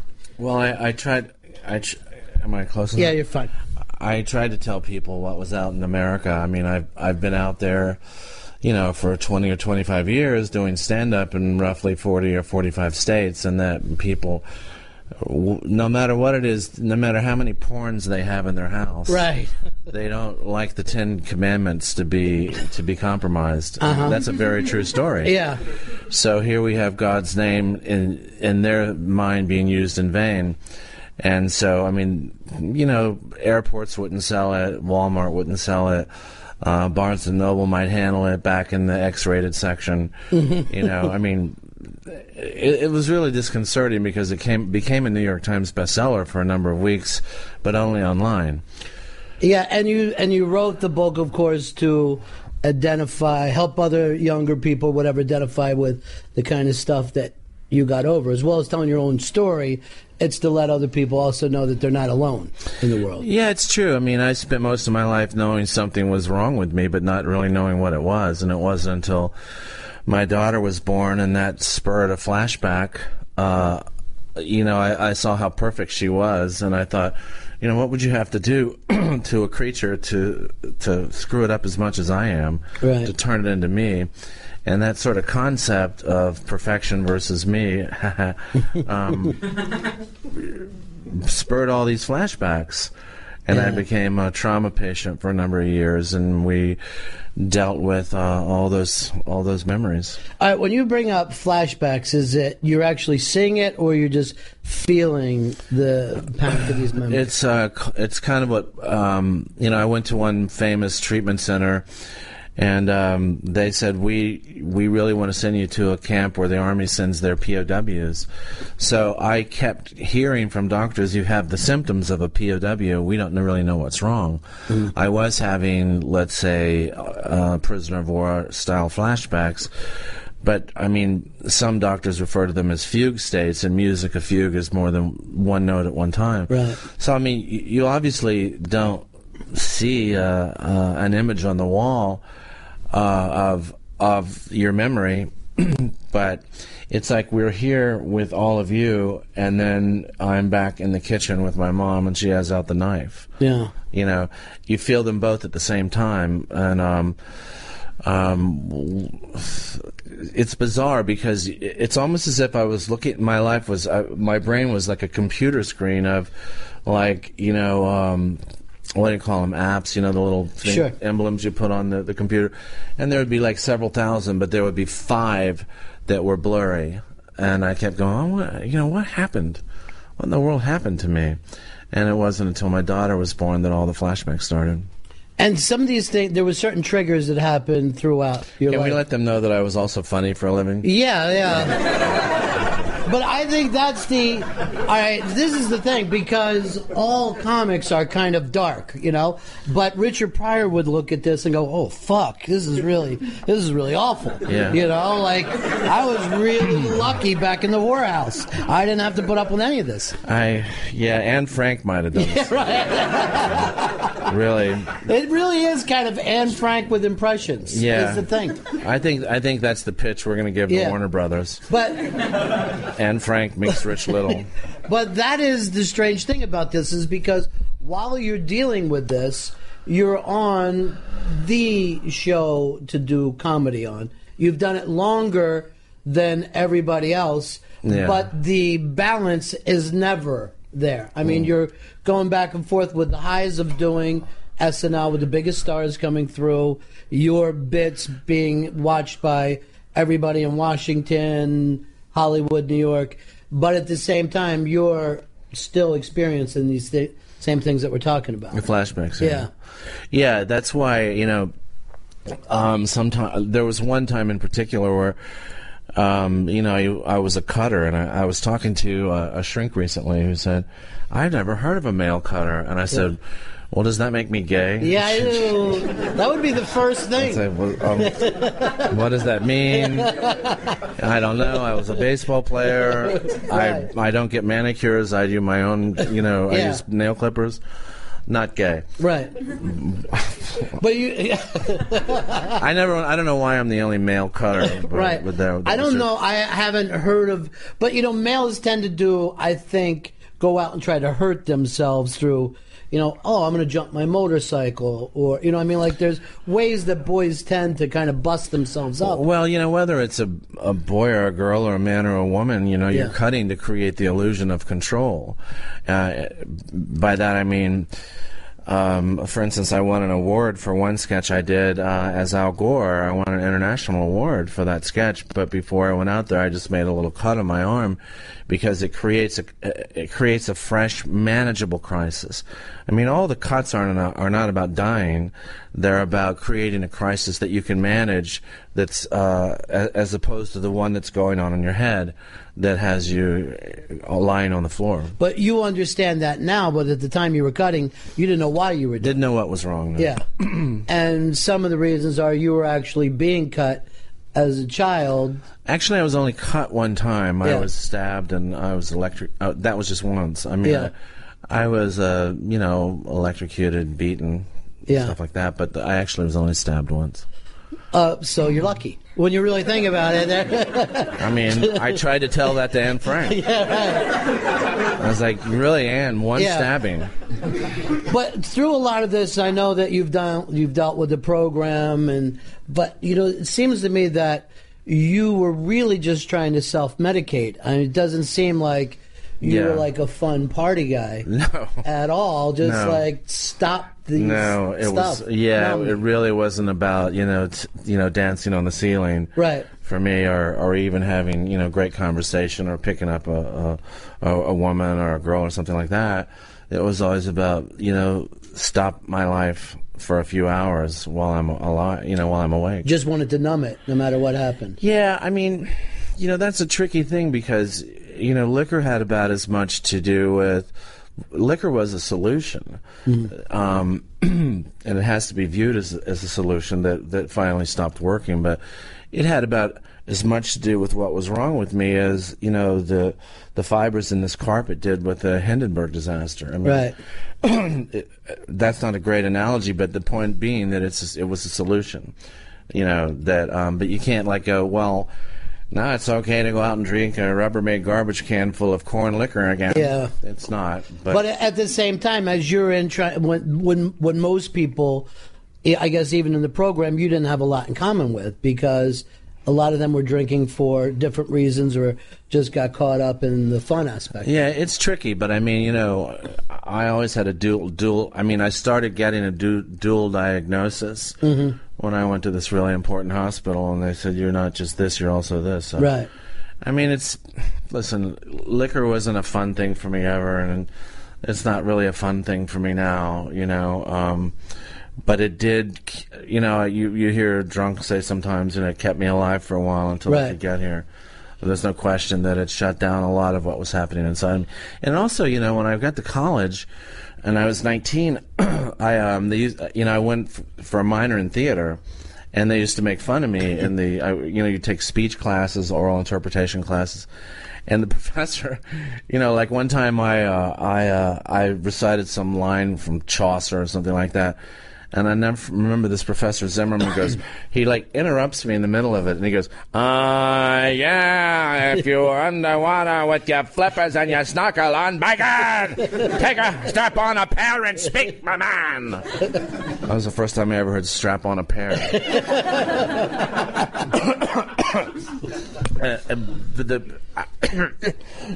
You think, I just was not able to talk for, I don't know, I went through a couple of days where I couldn't speak at all, and then there were maybe a year or two, before it was just really hard to complete a sentence without my jaw locking up. And yet, you rose to this great job, which everybody in your profession would love to be in. Did that give you any real pleasure? Did it feel great being on Saturday Night Live all those years? I've told people that when you make a crowd of 15 or 20 people laugh that you never met, that's a high. Right. There's no question about it. So transfer that to SNL, and now it's 6 million. Right. So And in the studio, there are 275 or 300 plus, stars, politicians, athletes, and stuff like that. So, yeah, Kill, and you have a great set on Saturday Night Live. You're high. But for how long? How long does that last you? Does it last through Sunday, Monday? No, it lasts about till I was typically, it got to the point where I would get home, I would do my last sketch and just go home. I wouldn't even stay for the good nights because I didn't really feel like part of the cast at all because I only did impressions. I was not a sketch player like everyone else, so I would do my last sketch and I'd be in my house with a bottle of Jim Beam. I would like to say, I hasten to add, only because I like that expression, that I never was high on game day. Yeah. I never drank on game day. I mean, I might be crazy, but I'm not stupid. Flying that big aircraft, you should not be drinking. But not only that, it's not the fact that you missed the end of the show, but then everybody goes out and has a party and celebrates every single week, and other stars came in, and this was the world that you earned. You had the key to this, and you didn't join in. You weren't part of that. No, I wasn't. And did you ever feel friendly with the people on the cast, like where you were like, all right, this is somebody I can relate to? Yes. I mean, I didn't ever have a problem with anyone in the cast. Right. In fact, I enjoyed all of them.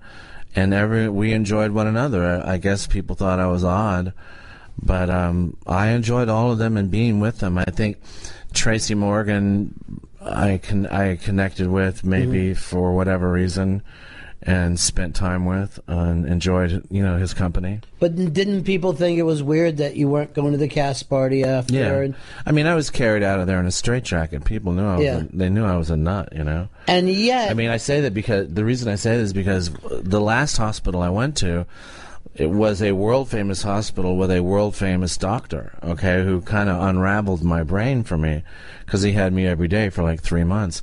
But he walked in the room, he had his clipboard with him, and he goes, I've been diagnosed with like 10 things that I wasn't because no one knew what was wrong with me either. So the guy walks in the room and he doesn't even speak to me. He's looking at his clipboard. He goes, 5 detoxes. Yes? And I said, yeah, kind of. Yeah. And he said, 9 psychiatric facilities, 2 lockdowns. Yes? I said, that's right, yeah, something like that. And he said, you are a schizophrenic, you are a manic depressive, you are a borderline personality disorder, you are psychotic. He goes, well, let's face it, you are a nut. And I said, I guess I kind of. Yeah, right. He goes, I'm laughing because you're not any of these things, and then he proceeded to get up inside my head. I mean, what he was telling me was, you're not any of these things. And at the time, I mean, when I was doing SNL, I was on at least 5 medications, including, and listen, they're fine medications if you've got the illness. Right. But to be on Lamictal, which is a very powerful mood stabilizer for unipolar, bipolar, all the polars, and manic depression, it's a great medication, but I wasn't that. So that was the most powerful one of them all. In fact, when I did network dramas and got good reviews for it, I made sure that I didn't take my Lamictal, for a few weeks before I did it. So I was on 5 medications, and basically he was in there saying things to me like, you don't see things or hear things. Anyway, he was kind of a genius. He had me every day for 3 months. And then after he was finished with me, there was no more cutting, there was no more flashbacks, no more nightmares, And you've gotten off all those drugs. Yeah, I'm only on Wellbutrin now, which is sort of a, I don't know what you would call it, but lots of folks are on it, and it's pretty light and pretty mild. And it's not easy to come off those drugs either because you just start to feel things again. Oh, yeah. Yeah. For a long time you were numb, right? I was numbed. I mean, from the time I was 19, the doctors, I didn't know what to do with me, and so they would just say, you know what, since we don't really know what's wrong with him. I mean, one doctor said I was manic depressive, another guy is schizophrenic, another guy said I was a multiple personality, which I'm not really sure there's ever been an actual multiple personality that I'm aware of. I mean, even Sybil, it turns out, was something of a hoax. So, but they were all trying everything they could, and at the end of the day, they thought, well, we don't want the guy, especially once I got on TV, they're like, the guy's on TV, we don't want him to jump off a building after he leaves our joint. Yeah. Drug him. Put him down, treat him for 5 or 6 things, and maybe we'll hit one of them. So that's kind of an odd way to live. And it's also, I mean, when you think about it, impressionists, multiple personality, I guess. I mean, it's what you do for a living. Yeah. You're trying to jump into these other people. I think, though, a multiple personality in the classic sense becomes someone and then returns to their former self and can't remember being the other person. Yeah. When they become that person, they don't know their real self. I mean, that's never happened to me. But the thing about you when you do impressions, and you're not going to make it to where you are unless you can do this, not making it to the top of the mountain there, but to be able to do the impression first, because that's when I think it entails genius. Because the rest of the people wait until you do Bill Clinton, and then everybody starts to, now I'll instead of modeling the first person, like you did, they model the impressionist. Yeah, on SNL, I used to do this thumb and lip thing with Clinton. Yeah. Like we would have Clinton go, right. And that was like in every script. Right. And they would write in, we get here, we'd write, and then in every single script at some point it would say, laughs, does the thumb and lip thing. Yeah. So it was always interesting for me to watch impressionists on television doing the thumb and lip thing, except I never saw Bill Clinton do it. He never did it. He never did it, right. It never occurred as far as I knew in nature.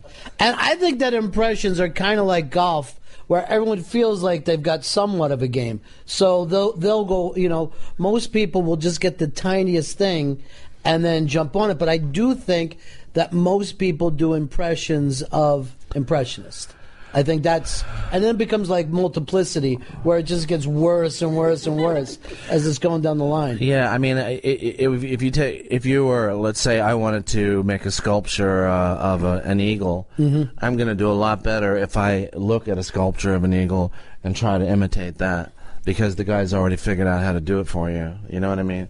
So there was a lot of that. And there has been a lot of that. There were times on SNL where they would want me to look at someone doing someone, and would I do it like that? And, for the life of me, as much as I respected and loved Lorne Michaels, I couldn't do it and wouldn't do it. It was like it was vulgar to me. I told him so, and no one, I think, respected that more than him. Well, it's also an interesting thing, because you said you didn't feel part of the cast because you were an impressionist, but in all the years of that show, Lorne's never really just said to somebody, I'm going to put you in a specialty place the way he did you. As a matter of fact, keeping you for 14 years. Yeah. It's a really weird move for him to make. Yeah. I'm sure he had his reasons for that, but I can tell you what my worth there was, and why my mother-in-law has a bunch of condominiums now. And I live in my office. Yeah, how do you buy people condominiums in Key Largo? You have this talent. I could learn, I was a bad student. I graduated college with a 2.1. I had a learning disability. I was a D and C student, but I could learn printed words and voices fast. They don't have jobs for that, for what I could do, Right. And he auditioned me, I think, 5 times, and during about 10 minutes per time. And during that time, he said he learns super fast. And someone said, well, what does that mean? He goes, that means he can do the cold open. Because the cold open is a topical piece. It's how they start the show. And that means he can, I want him for that. And then someone said, well, why would you have the nut? The craziest person in the history of the show, as I've been called, be doing the cold open. He said, because he doesn't get scared. And I thought, and people, what in the world does that mean? I'm like, I've seen so much. I mean, he's like, this could be a myth, but people said that he said that he's more comfortable and he's comfortable when there's danger. Right. So why? Because you've had worse things happen to you? Yeah, kind of. Fuck up on live TV? I mean, that's nothing. Yeah, I mean, when someone's walking towards you with a knife and asking you to hold your mouth open, that's a lot worse than a scaffolding falling. And, to go back, because the thing about Lorne is you don't exactly, like we're kind of guessing, because he doesn't really go out and say why he does these things, but it's interesting. I had a great relationship with him, but I didn't attempt to think, I mean, we didn't pal around in the Hamptons or anything like that, but he let me know how well he understood me in various ways. And I think he wants a professional relationship, right? Like the people that seem to get hurt on that show, and a lot of funny people have done SNL and left and felt terrible or whatever, or they tried a year or two and it didn't work. But a lot of them want something out of Lorne other than the professional. Job. Yeah, professional job. People used to say that, are you mad because you only do impressions? And I said, this is a job that was offered me. My daughter's going to college. There's a door. I can leave. I made that choice to put my kid through school, and he offered me that. I don't know how, this guy's like a genius. Mm-hmm. I don't know how to produce a damn show, how you produce those things. He's like, I do this show. It's legend. I want you on it to do this job. How about it? I was like, yeah. I want that job. I do. I mean, you're wearing a Yankees cap, but it is like playing for the Yankees. It's the exact same thing. And George Steinbrenner is not going to always invite you to the wedding or be your pal. He knows how to do it. Right. He knows how to field a Major League Baseball team. Right. And he doesn't really want to consult. Yeah. Here's a job. It pays a lot. Your kid gets to go to college. It doesn't get that much better in the United States than that. I don't know what else you want this damn country to be for. Is to improve your children, improve your life, improve yourself. If you make that choice, that's a pretty impressive place to live. And that's what you were looking to do in one generation for your kid. I mean, to go from the childhood that you had to be all this stuff that you're doing is trying to figure this out, because obviously something happened to your mom before you came along that she didn't figure out. And yes, you know what I mean? Yeah, that was the point of this doctor. I mean, I don't want to bore everyone, but that was one of the that's where he was leading over a 3-month period. Was he wanted, and it ended up. I had a bizarre. I don't know if you've ever had a dream where it seems like it's not a dream, like it really seems real. And I remember getting up from my bed and walking to the window, but I was dreaming it, but it didn't seem like it. And I had this dream about my mother in the snow, like a little girl in the snow, helpless, 3 or 4 years old, who had my mother's eyes. It was so real. And then when I woke up from that, I remember feeling like that my whole life made sense now to me, And like, I get it. This whole damn thing probably began 300 years ago in another country where her ancestors are from, because, that it gets passed on from generation to generation to generation, and that she couldn't be what she was, that she had once been perfect too. Yeah. And someone had to do something. There's a great line in Silence of the Lambs when Hannibal Lecter tells Clarice Starling, this serial killer can't be a serial killer by himself. Someone has to teach him how to be this. Right. Yeah.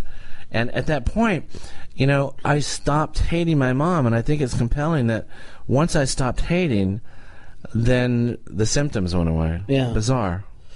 But he's like a genius, this guy. I mean, but he's not cheap. And of course, it took. He's not cheap, but he delivers. Dude, he also has his work cut out for him. Yes. That's what he said to me. He goes, You're not going to be able to find somebody to work on this in every town. No, not in Melbourne, Florida. He goes, no, I would like to let you go after 1 month, but let's face it, you are a fucked up guy. Yeah, right. True life story. And right now, you seem okay for the first time in your whole life, right? I think so. I'm still a little loopy, Right. I'm still, go to therapy, and I'm involved in groups. I do volunteer work. I just returned from raising money for disabled children in Louisiana. Children that had illnesses that people don't quite get yet. Mm-hmm. And that was kind of my life. I mean, my life was about people looking at me with fear and pity at the same time. So I know those children know what that is. There's something wrong, and doctors don't completely understand it, but I was there. And I went down and helped raise some money, and I felt like I did something interesting. And I'm not interesting, but I think actually useful.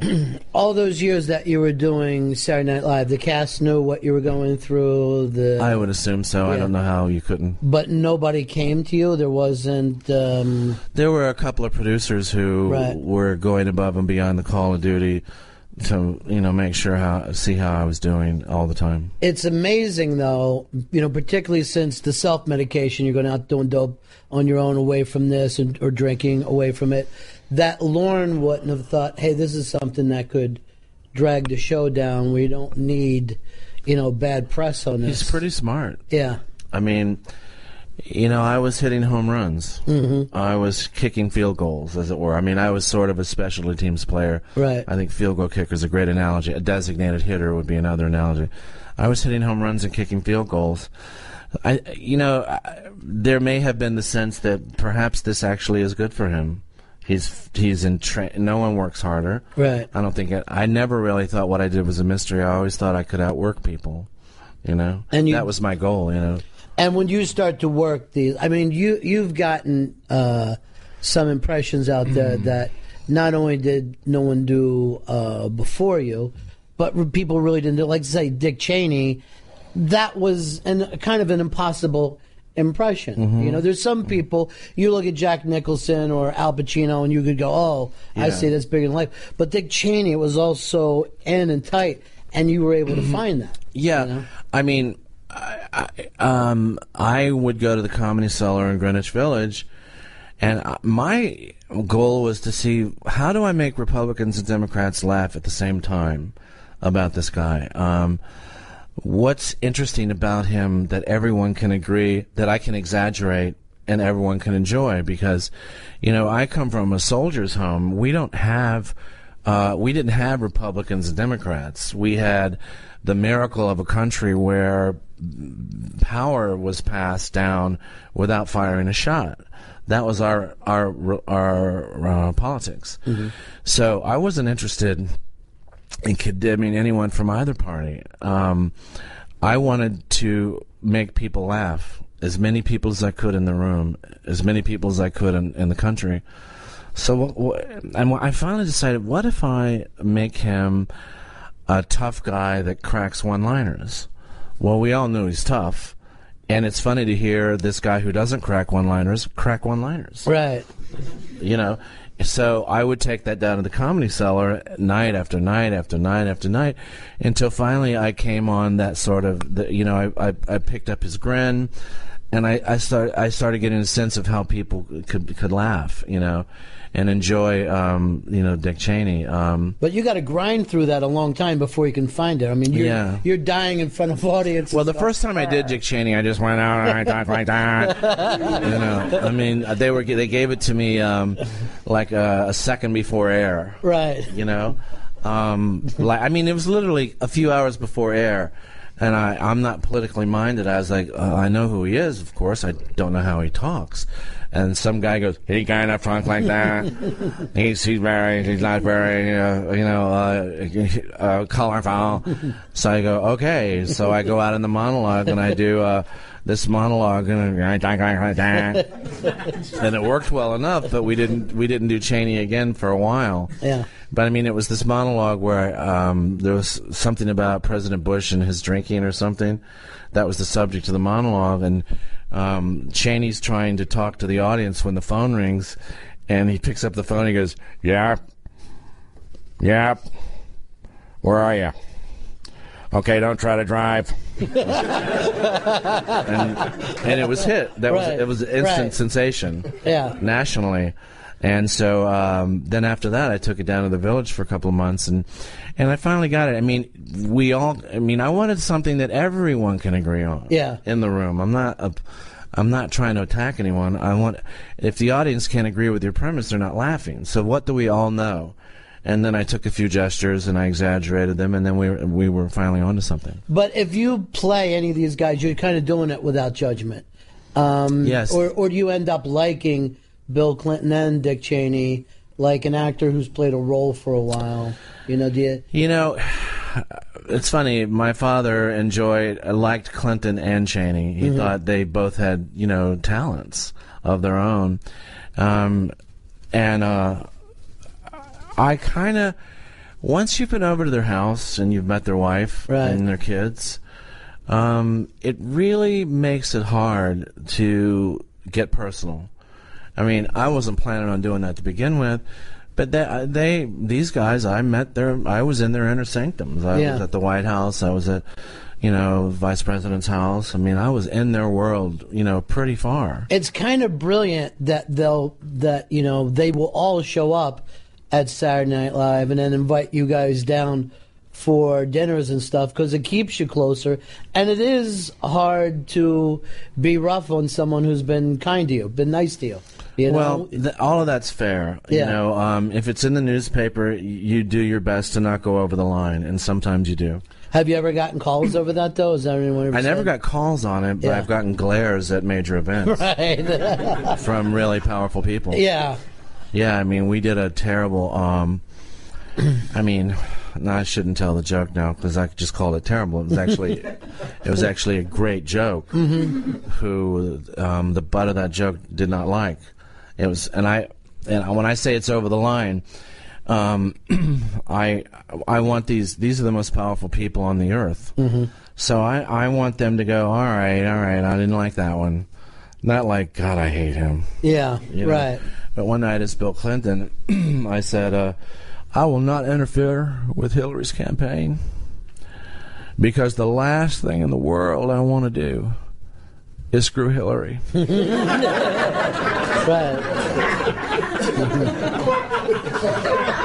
I mean, I almost shot myself. Right. The look that she gave me the following Monday at the plaza, I almost just give me the gun. I'll do it. Right. I'm sorry, Mrs. Clinton. Yeah. And it is interesting that some people sign up for it, but then it's their family as well, right? Their family. Oh, hell yeah. Yeah. They're humans. Right.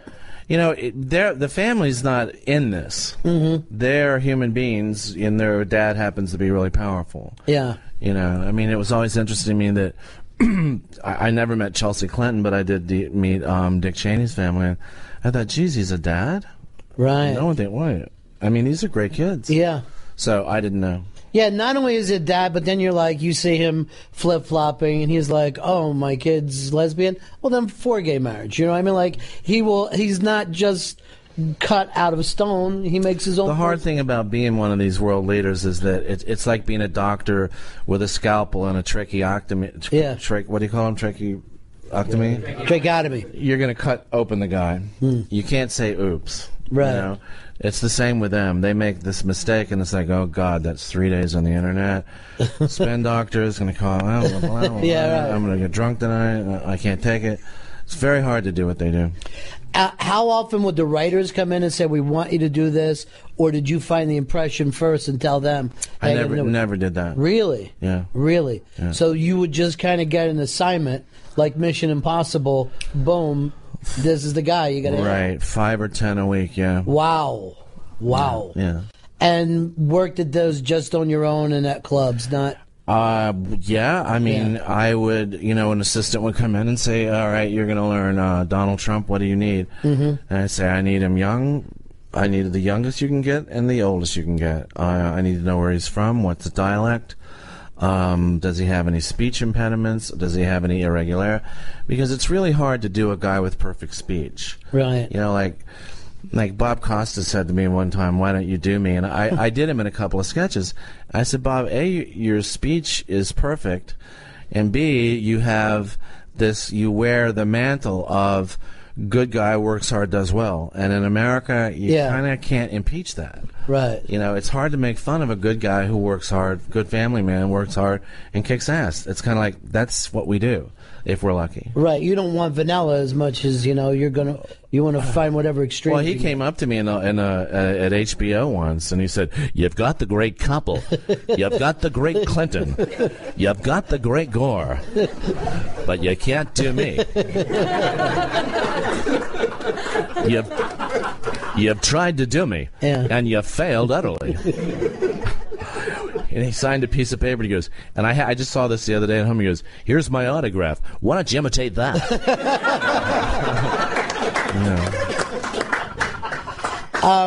For me, I think, and it's funny how people start to believe it for a while, because if you go back, there's no reason to ever thought that Sean Connery would be this aggressive kind of maniac. There was nothing in his life's work, and yet when we watch you do that, it's Connery to us now. Clinton and Connery have transcended the generations. Right.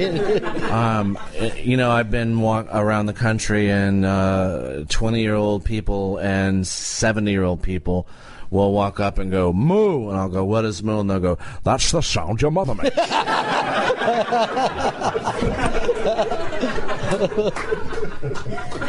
And yet, where did that come from, that he was this aggressive? I mean, I was in Chinatown in San Francisco.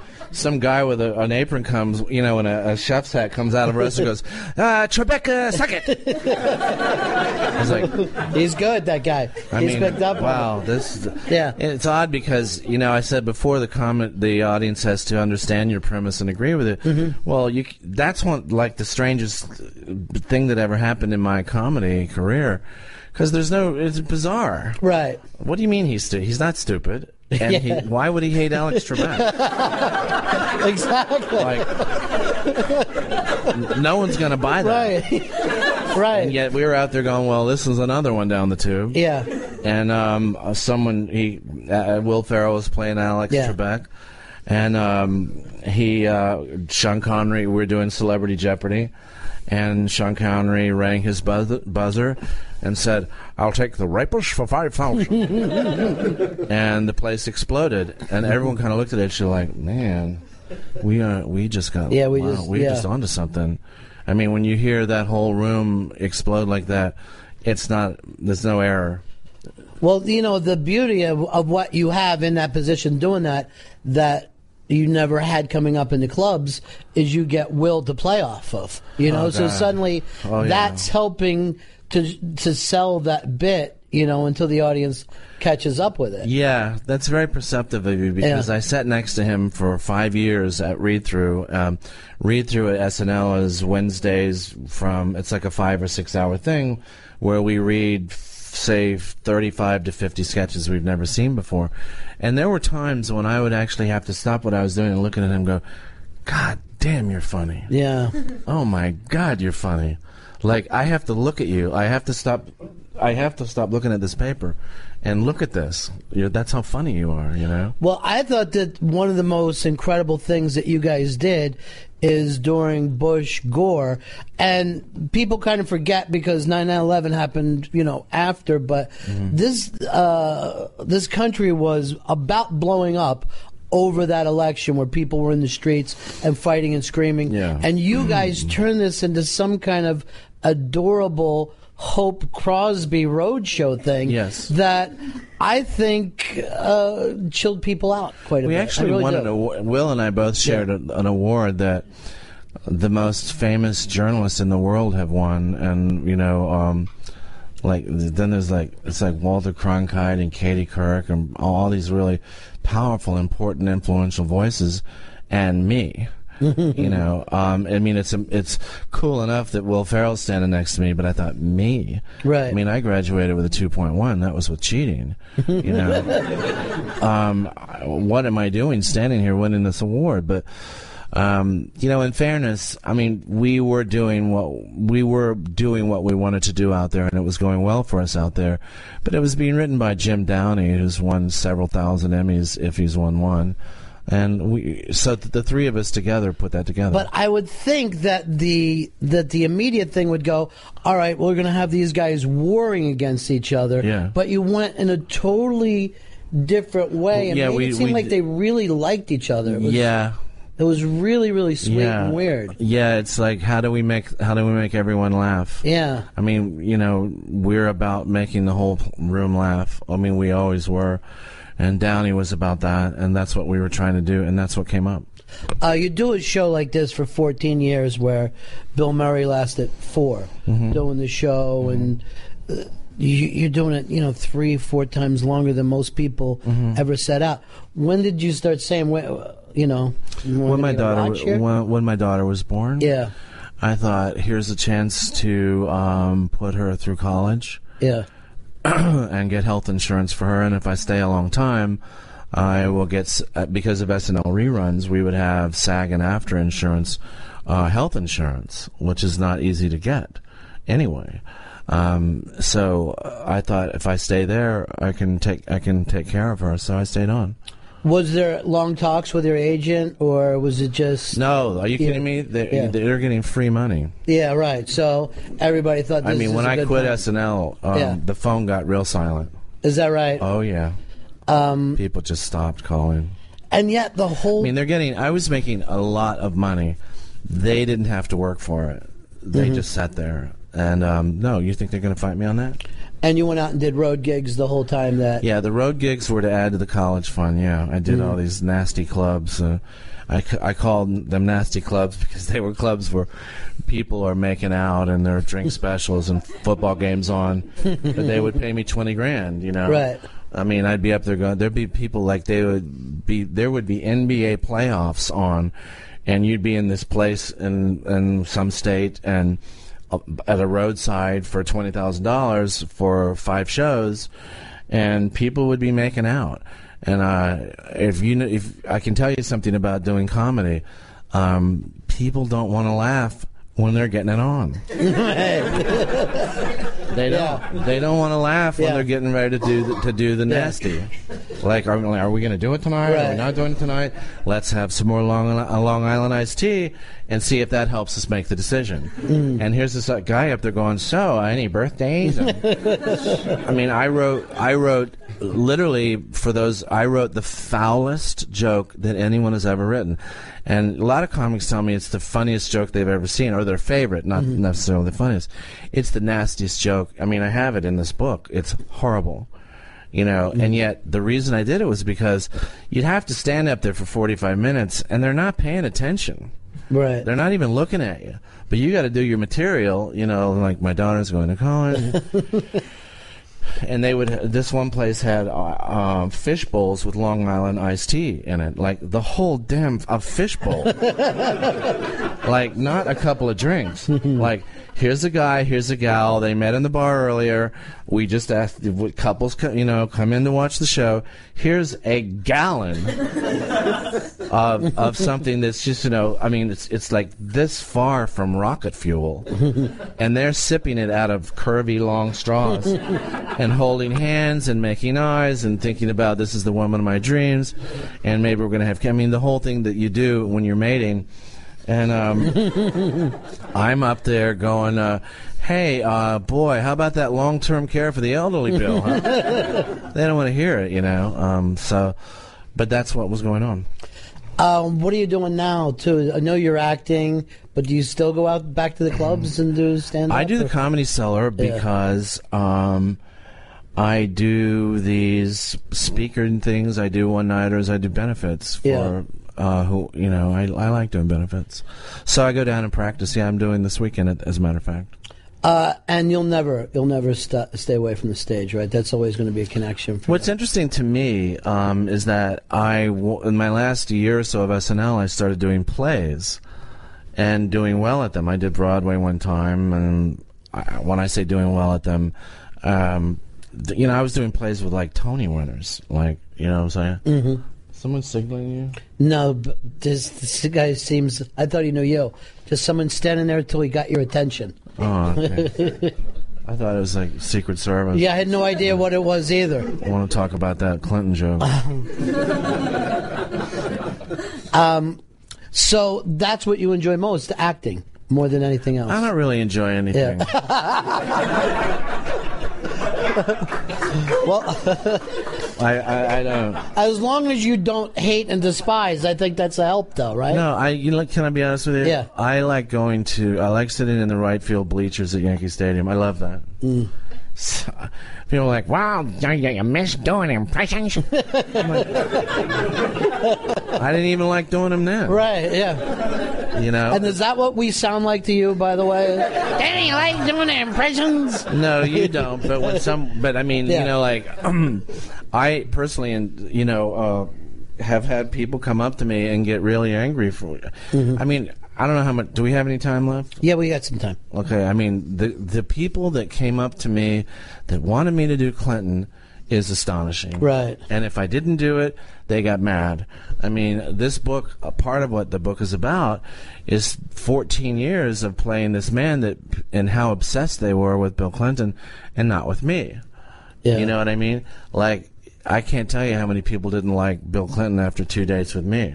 You know, I mean, I've been hit on by chicks who liked Bill Clinton. Oh, yeah. Yeah. I know you want to think Earth isn't like that. But it is. Yeah. I mean, can I just give you a couple Sure. examples? All right. I was getting a colonoscopy.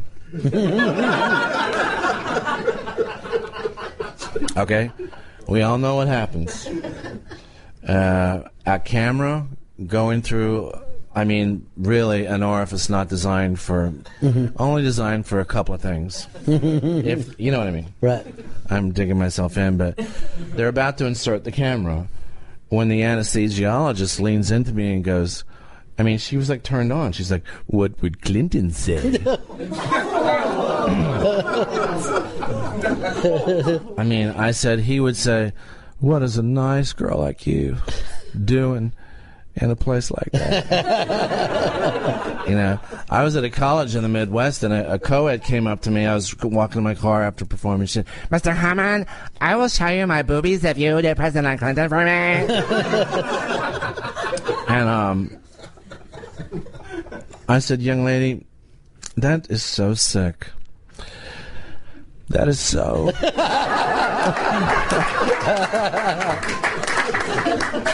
Ron, I wish I were a better person, but The apparently book I'm not. is God, if you're not up there, I'm fucked.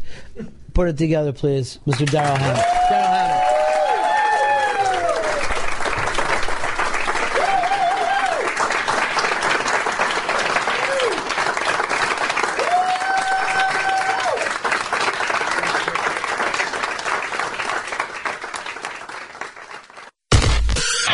This has been the Ron and Fez Show. If you missed any or all of it, or you crave the comfort of listening to sounds that are familiar to you, that'll bring you back to your childhood earlier today, check out the Ron and Fez replay. Weekdays at 1 a.m. Eastern, 10 p.m. Pacific. XM 105, Sirius 206. The Opie and Anthony Channel.